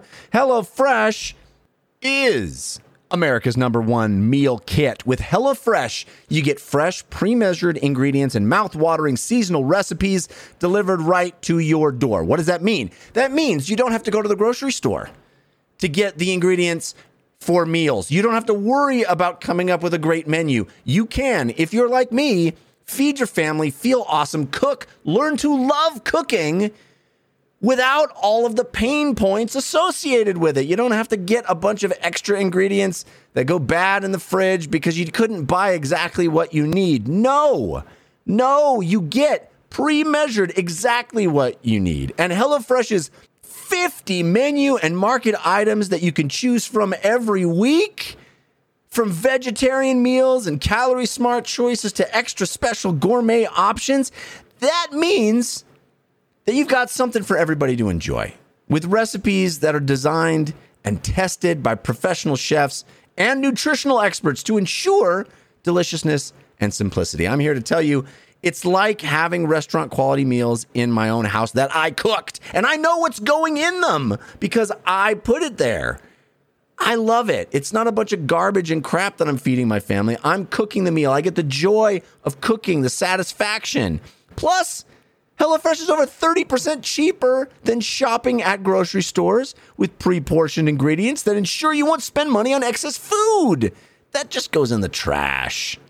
It's flexible. You can customize your order on the app in minutes. I do it all the time. I love it. Come on, try it. Go to HelloFresh.com/filmcast14 and use code filmcast14 for up to 14 free meals, including free shipping. That's HelloFresh.com/filmcast14 and use the code filmcast14 for up to 14 free meals, including free shipping. HelloFresh, America's #1 meal kit. All right, let's get into spoilers for Free Guy starting right now. Now you're looking for the secret. Trying to see this coming? No, But you won't find it because, of course, you're not gonna see this coming. you're not really looking. I have been puzzling over how it works. You don't really want to work it out. Who's in the box? I have been dying to tell you. I want to tell you my secret now. You want to be fooled. All right, Daanish. I think there's so many interesting things that this movie brings up, right? The idea of like reusing assets from a previous game in a new game, stealing people's IP, gamer culture. Yeah, go ahead. let me just address that because fundamentally, like, don't they establish that he bought their game? Yeah, it's weird. Yeah, it's weird. Like, that's a weird. I don't understand what the like issue an is. unforced error of logic, where it's like there's no reason for you to have said that he bought your game. If you want the central crime to be that he stole your code, why? I mean, I guess because the guy's working there now, you got to justify him working there. But why he's choosing to work there in the lowest position? Like, why is that a sense of honor that you want to basically be a tester rather than? I don't understand. Like, don't work there at all. If you have don't moral work there issue at all. with But it. also, like, if he owns your code, he can put it in the fucking game if he wants. It's weird. Yep, it's weird. I mean, it's the way it's presented in the movie. It's totally like a plot hole. I think you can kind of forgive it by saying like, oh, maybe they bought the rights to the name or the company or whatever, but didn't get the rights to the code. You know, there's probably some way to hash it. But again, it's like you said, it's an unforced error. They came out and said it when they didn't need to. Yeah, it's weird. I mean, But speaking of regardless like, of that, yeah. speaking of interesting things, I just want to take 1 second to comment on the marketing of the movie. That's really interesting, I think, because none of the marketing mentions the main driving plot line of this movie, which is these two characters trying to get their code back or trying to reveal the Antoine, I think his name is, right, like his treachery, right? And I'm honestly shocked, Dave. You expect that to be no, in the trailer? I don't expect it. I just think it's interesting that like I agree. You have one movie that's like super fun, Ryan Reynolds cracking wise, and like tons of action and explosions. That's all you need. And you have this other plot line that's like, you know, people sitting behind computers and doing like conventional hacking things. Like, I know which ones I would market my movie on. I just think it's funny that like they just completely chose to like elide that from the marketing altogether. I think that happens in a lot of like mainstream action movies like this too. Like, I mean, it is the B plot. Yeah. Really, it's the B. Really, you think it's the B plot? I feel like the A plot is what's up with Ryan Reynolds becoming self-aware, basically. Yeah. Interesting. All right. But worth pointing out, and despite that, the movie is still done really, really well. So I see what really tickles your fancy, though, Dave. Like, it's not AI becoming self-aware. It is like code rights. It's people sitting behind laptops, like frantically typing into them at the last intellectual minute. property. That's the that's going to put seats. That's what really turns my crank for sure. Butts in seats. Yeah. Yes. So anyway, so Daanish, you have some thoughts on like. The many interesting topics this movie brings up. What are some of them? So, well, let's and how start they with, paid off. Yeah. Let's talk about the lawsuits over code. I think this is a real thing. This happens many times. Most notably, Apple versus Epic wasn't about code. It was more about like other app licensing rights and stuff. But Facebook versus ZeniMax, that's one that happened a few years back where John Carmack left id Software to go work for Oculus, and then ZeniMax sued Facebook because they claimed that he stole proprietary information to make the VR headset, etc. So this is like, I just thought there was like, that's something I've never seen in a movie before. It's like something that is actually a legitimate thing. And then combine that with this other idea of something hidden in the game. Now that's not particularly new. I mean, that's kind of like Ready Player One or whatever, but I like the fact that it's these two things combined together. So you have the stolen code plot, but the stolen code is actually a hidden game, which is cool. It's a cool idea. That's I mentioned the Did You Know Gaming. That channel is awesome because it talks a lot about games that have cut features or like things that were just removed or not finished. And sometimes it's not completely removed from the game code, and you can go in and there's data miners that can find all these hidden Easter eggs and like cut features. And so that YouTube channel does a lot of that with different games. So it's very interesting to see. So I just thought it was a very cool idea to combine those two things into one plot and make it about this, like trying to recover this lost thing. So I thought that was actually really cool.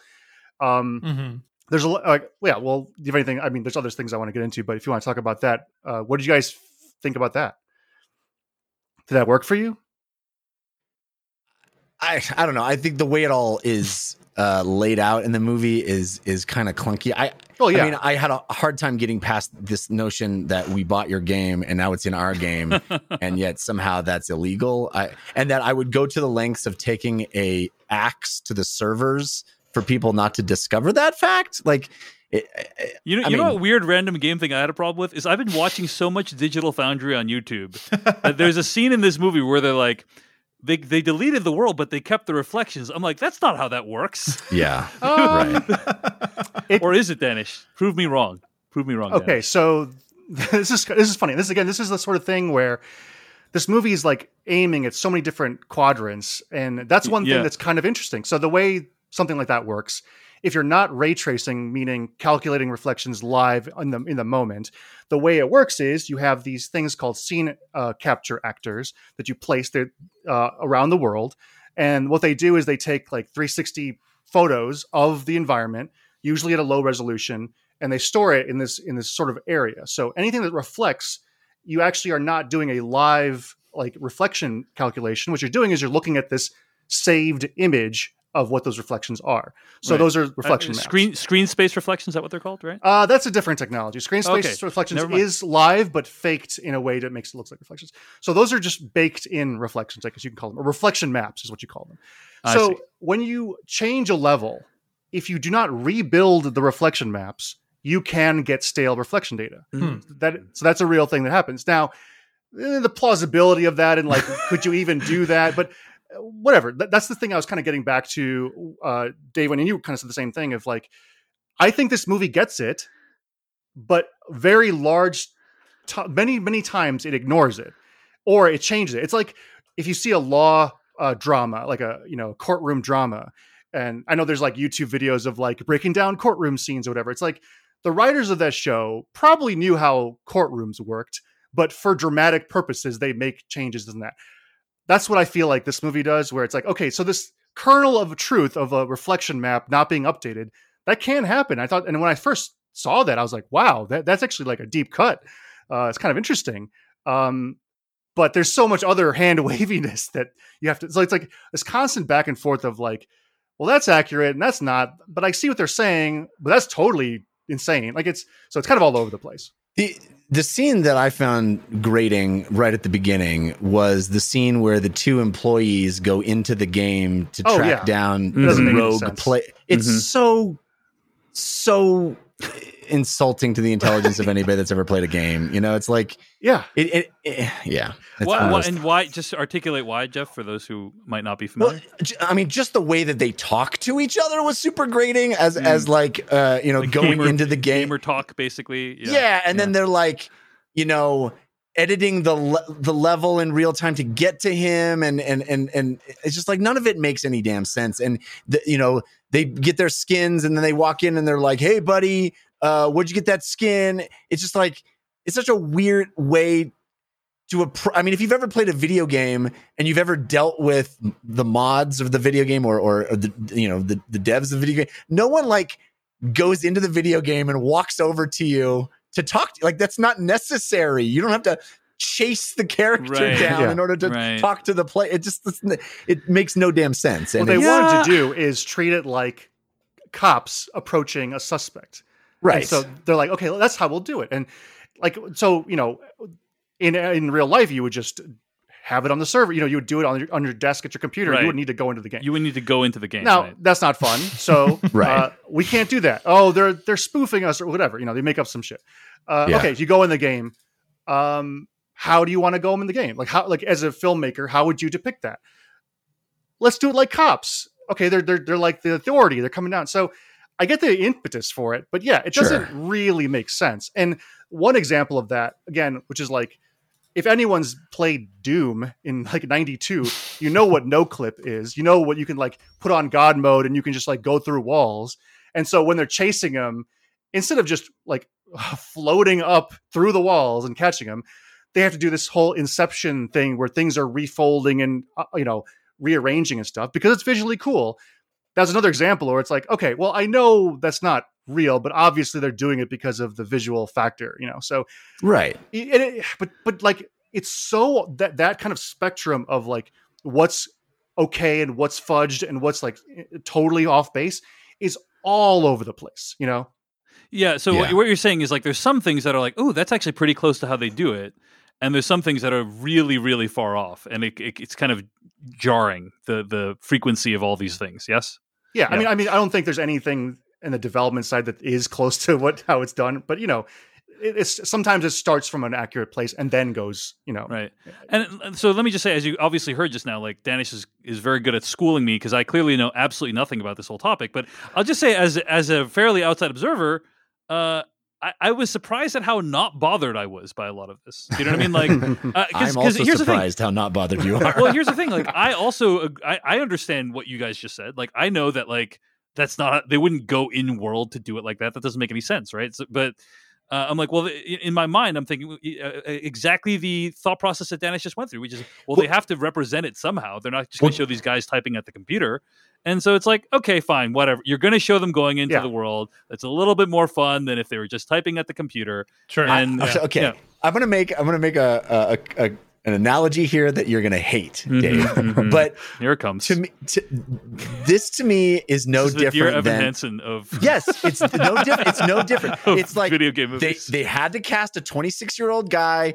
That was the guy that they cast. They did the best they could. They wanted to shoot it in close up. You just have to suspend your disbelief that he's a teenager. Like you couldn't get over that. I can't get over those are the choices they made in making the movie in order to make it palatable to a certain audience. Right. I have a hard time getting over that fact. Like you didn't have to make those choices. There's ways to make that exciting and interesting that doesn't come off to me as just stupid on the face of it. And I feel like I think you felt sort of insulted that you're to believe that this person is 16 or whatever.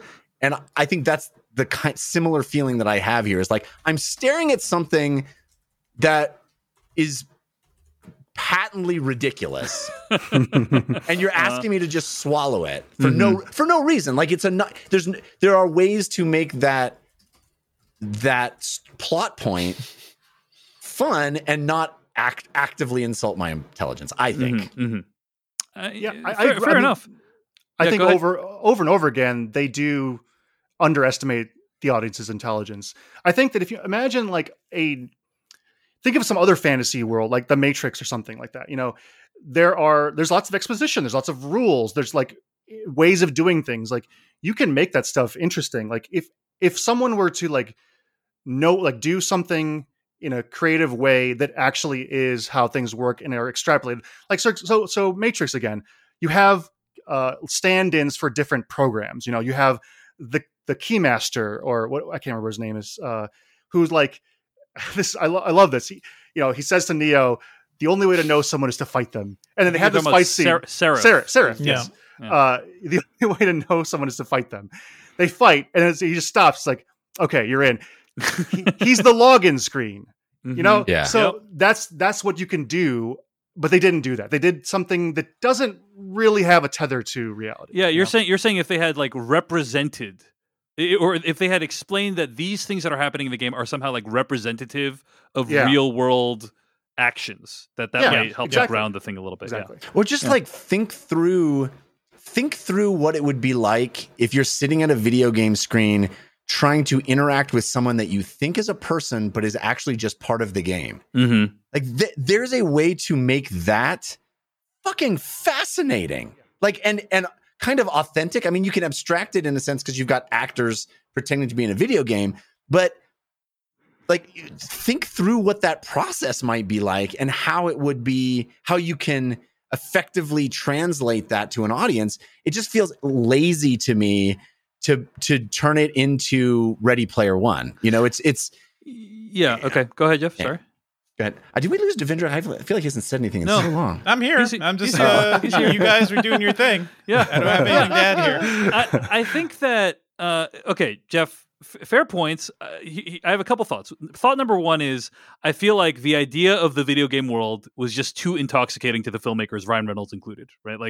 It's just they have this fun world where people can have these fun colors and outfits and interesting effects and stuff like that. And it's why not do everything in that world if possible, right? And so they wanted to use that world to the maximal extent. I'm not saying therefore your experience should have been different. I'm just trying to reason through what their logic might have been. Right? I think to a certain extent they succeeded in that. Like the first 10 minutes of being introduced to that world and what it must be like to be an NPC that is not the center point, that the people with the sunglass people are the heroes and the world centers around them and there are no rules for them and all of that stuff. I was I bought it. This is such a cool way to think about the GTA experience. I mean, this is GTA Online. It wasn't a complete failure. I don't know if you guys have played GTA Online, but it is very much this just madness of a city. Right. And on that note, there were other things that I was kind of impressed that they actually kind of got right. So let me list them and then you guys can tear me down if you guys don't agree. But for instance, like the concept of like having a garage with all your stuff in it, right? Mhm. Like, Yeah. I was just like, oh, that's an actual game mechanic that they put in the movie, and that's kind of cool. The idea of like leveling, like that's a real thing that happens. I know that's a simple one, but like, you know? Sorry to interrupt. The garage thing though too. I also enjoyed that sequence where it's like throwing all the bad guys at him, and there's like a guy with boxing gloves, and like it's just like every wacky Little NPC. They even said they put spawn points in there. They're just coming at you. Yeah. The line was was great. they booby trapped the spawn points. I thought it was funny. Yeah. So I don't know. I guess I felt like they got in for me, you know, and I don't have a video game podcast like you, Jeff. But they got enough right that I was like, oh, Yeah. okay. Like they made an effort, and the stuff they didn't make an effort on is stuff that there was some like obvious decisions. So for instance, like the idea of like Taika Waititi taking an axe to servers and then the game world vanishing like that. Like, I don't think that's actually how it works in real life. Okay. But I mean, they do have axes in all those server rooms, so I know. I mean, and then we all like Ryan Reynolds, like the guy creating like a ramp for Ryan Reynolds at the last minute. It's like, really? Is that how that would work like that? Like, you're like trying to outrun the game world disappearing. Like, it's like trying to outrun the weather in the day after tomorrow. It doesn't quite work that way. No, it's more. Yeah, it's like it's either broken or it's not broken. There's no transition moment between being broken and exactly. But I did like the dude character who has all placeholder stuff that he's like really not done funny. being made, and that was very funny, very funny, very funny, and Daanish, very accurate too. Yeah. What did you think of what did you think of those things I mentioned about like stuff that they kind of got right? Do you agree with that, or? I agree with that. There are a number of things I got right, and I mentioned that too. When you know, like people jumping up and down and teabagging and all that stuff was really, I thought, clever and funny. Yeah, and I liked the mechanic of the sunglasses giving you the UI. Yeah, and like cool. That's the thing that changes it, is that you see the UI. You know, I thought that was all very well done. Yes. Daanish, any thoughts on what else they got right or wrong? I agree. I agree with that stuff. It's pretty good. The placeholder stuff is hilarious. There's so much, you know, like 90% of development is all placeholder stuff. So when I first saw that, I was like, oh my God, that's so funny. I haven't seen that before, you know? So, and like, it's also, you know, placeholder in terms of VO lines, logic, you know, like AI logic, like, so that was really good. I was going to say about the building. Go ahead. Yeah. Oh, I was going to say about building the ramp thing. I thought that was hilarious because like what that would actually take would just be, it would take so long to do, like dragging like things. I'm just picturing like in Unreal Editor, you know, like dragging an asset in and making sure all the logic's hooked up, and just and drag you gotta, maybe the Fortnite editor in there. Have you ever created a ramp in Fortnite? It takes like 3 seconds, Daanish. That's true, actually. I mean, they never showed any NPCs creating things, but I guess that's plausible. Yeah. That's the upgrade. I'm wondering, Dimitri, what were you gonna say? Dave, this movie takes place basically in a square block of the Boston area. Like this is like around where you grew up. Did it feel? Did you notice that? Did it feel like legit? They did a lot with one block. Yeah, basically. no, I thought they made Boston look like really cool and kind like it's like plausibly otherworldly. Obviously, the architecture is very old, and so when you layer in kind of modern gaming UI on top of it, it has this really unique feel. So I appreciated that. Something that was weird is the video game company is apparently located in Seattle. Yeah, because outside the window you can see the Space Needle. It's the place where the video game company is located is apparently my house, in a view that does not technically exist. So I thought that was kind of interesting. Like again, you may be living in a video game right now, Dave. You don't know. It's true, but I was like, it was fascinating to see that because I know the skyline very well. And so to see that view, and I'm like, that angle is literally impossible. There is literally nothing there where they're showing the angle to Seattle from. But yeah, I dug the use of Boston in the movie. I thought it was really cool, and made me miss Boston a little bit, especially all those scenes at the harbor. That looked kind of nice. You know, it looked really nice. So, but also, this is where you discover most of those window shots are probably generated as well. So probably not really where they shot so it. much of Yeah. It was interesting. There's no beach. There's no Miami Beach like portion of Boston either. So right. But Jeff, go ahead. I was just going to say, as far as the ending goes, it was interesting to me that it kind of flips on its head the trope of the 80s movie of, you know, she was right there the whole time. You Yeah. know, the best. And this, you know, it kind of gender swaps that, and I thought it was kind of clever. No, I thought that was great. Like the fact that Guy is the love letter to her, like that, it's such a great idea. It's weird that they didn't really set it up that much. Right. Like, I agree. It's like, it wouldn't have taken much to do that, you know, and because it is such a good payoff, but I kind of wish that was built up to it, you know. The video clip that she plays at the end, isn't that like the same clip that she played earlier? Yeah, I didn't really understand that. Like, I thought that was kind of interesting. I think the idea is it's the same clip, but she didn't watch the whole thing. But she didn't watch the whole thing, or she wasn't paying attention. Right, or whatever. right. So I think it was cool that they kind of used a thing that you'd already seen, to make her realize the thing. She was too busy coding. They did set up some things where it's like the specific coffee order and the little bits of personality, the Mariah Carey song he loves so much. Like, I think those things layered in there is actually more than I would expect from a movie like this to actually set up that relationship. The thing is, they wanted it.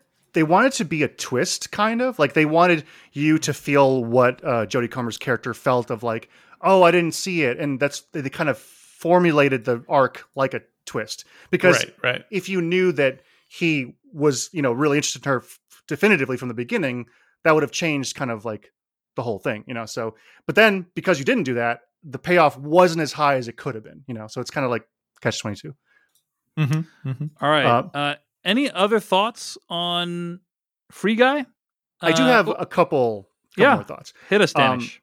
I really like this way into sentient AI. It's love. Is it? I mean, I think that's what the movie is saying, is like the fifth element is love. I didn't get that, but I guess so. Basically, like the plot is that they came up with this AI, you know, algorithm or whatever that kind of grows and builds its functions and stuff, and it was going to be like this sandbox aquarium or whatever. And then he took it, and that's why Free City is so popular, because the AI is so good.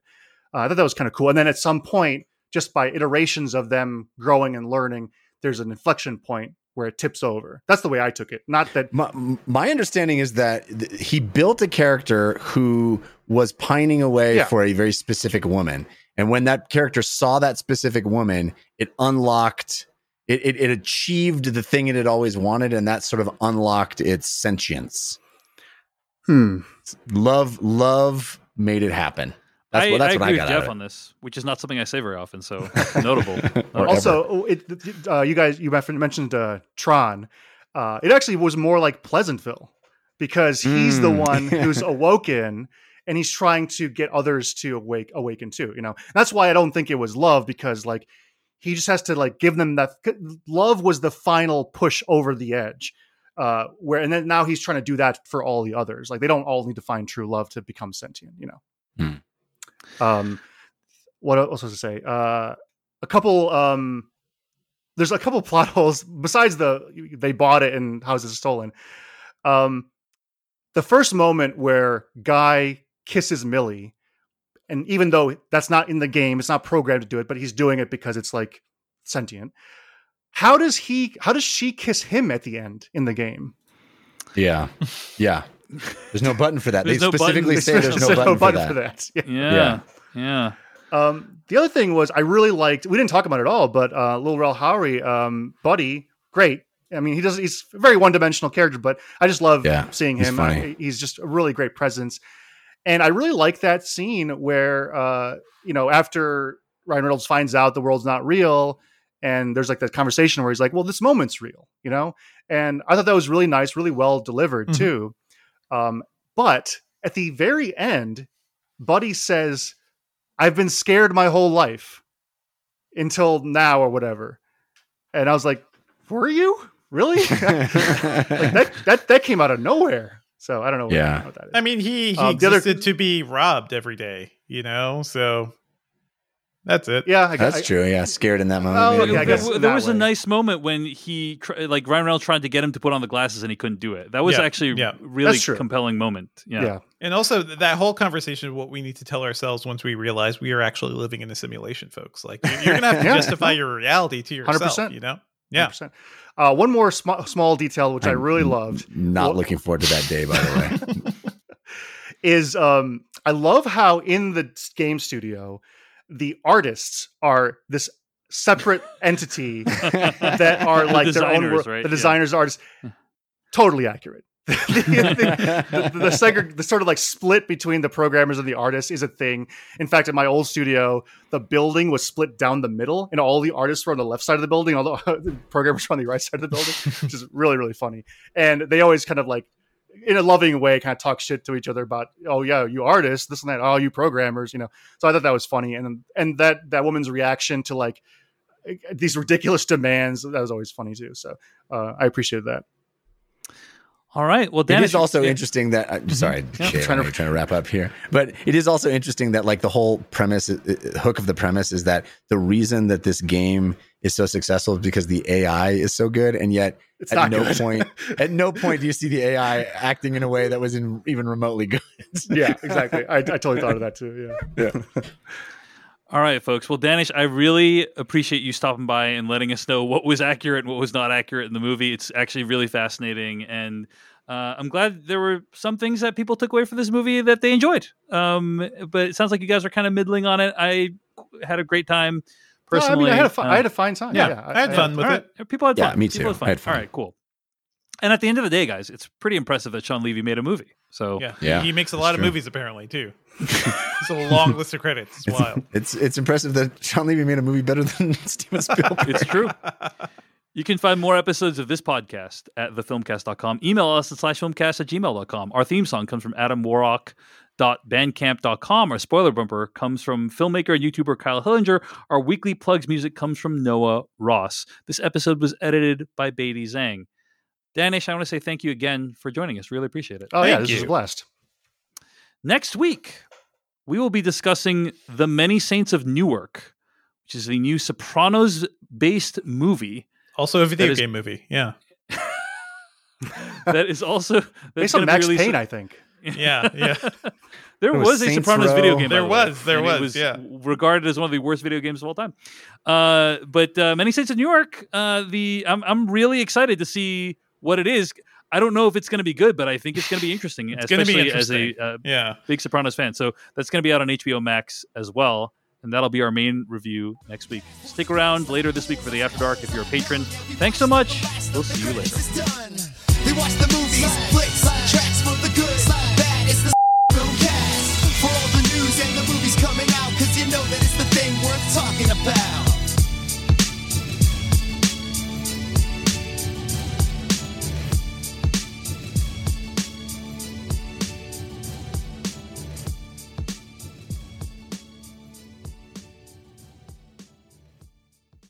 If you only have a 401k, you're not getting the most for retirement. Wait, what? Add a Robinhood IRA on top, then they'll boost it by 3%. You can do that? And if you transfer in any retirement account, you get 3% on top of that. Is there a limit to the match? No limit. Robinhood Gold gets you the biggest contribution match of any IRA on the market. Sign up for Robinhood Gold at Robinhood.com/boost by April 30th. Subscription fees apply. Investing involves risk. 3% match requires gold for 1 year from first match. Must keep IRA for 5 years. Match on transfers subject to additional terms and conditions. Robinhood Financial LLC, member SIPC.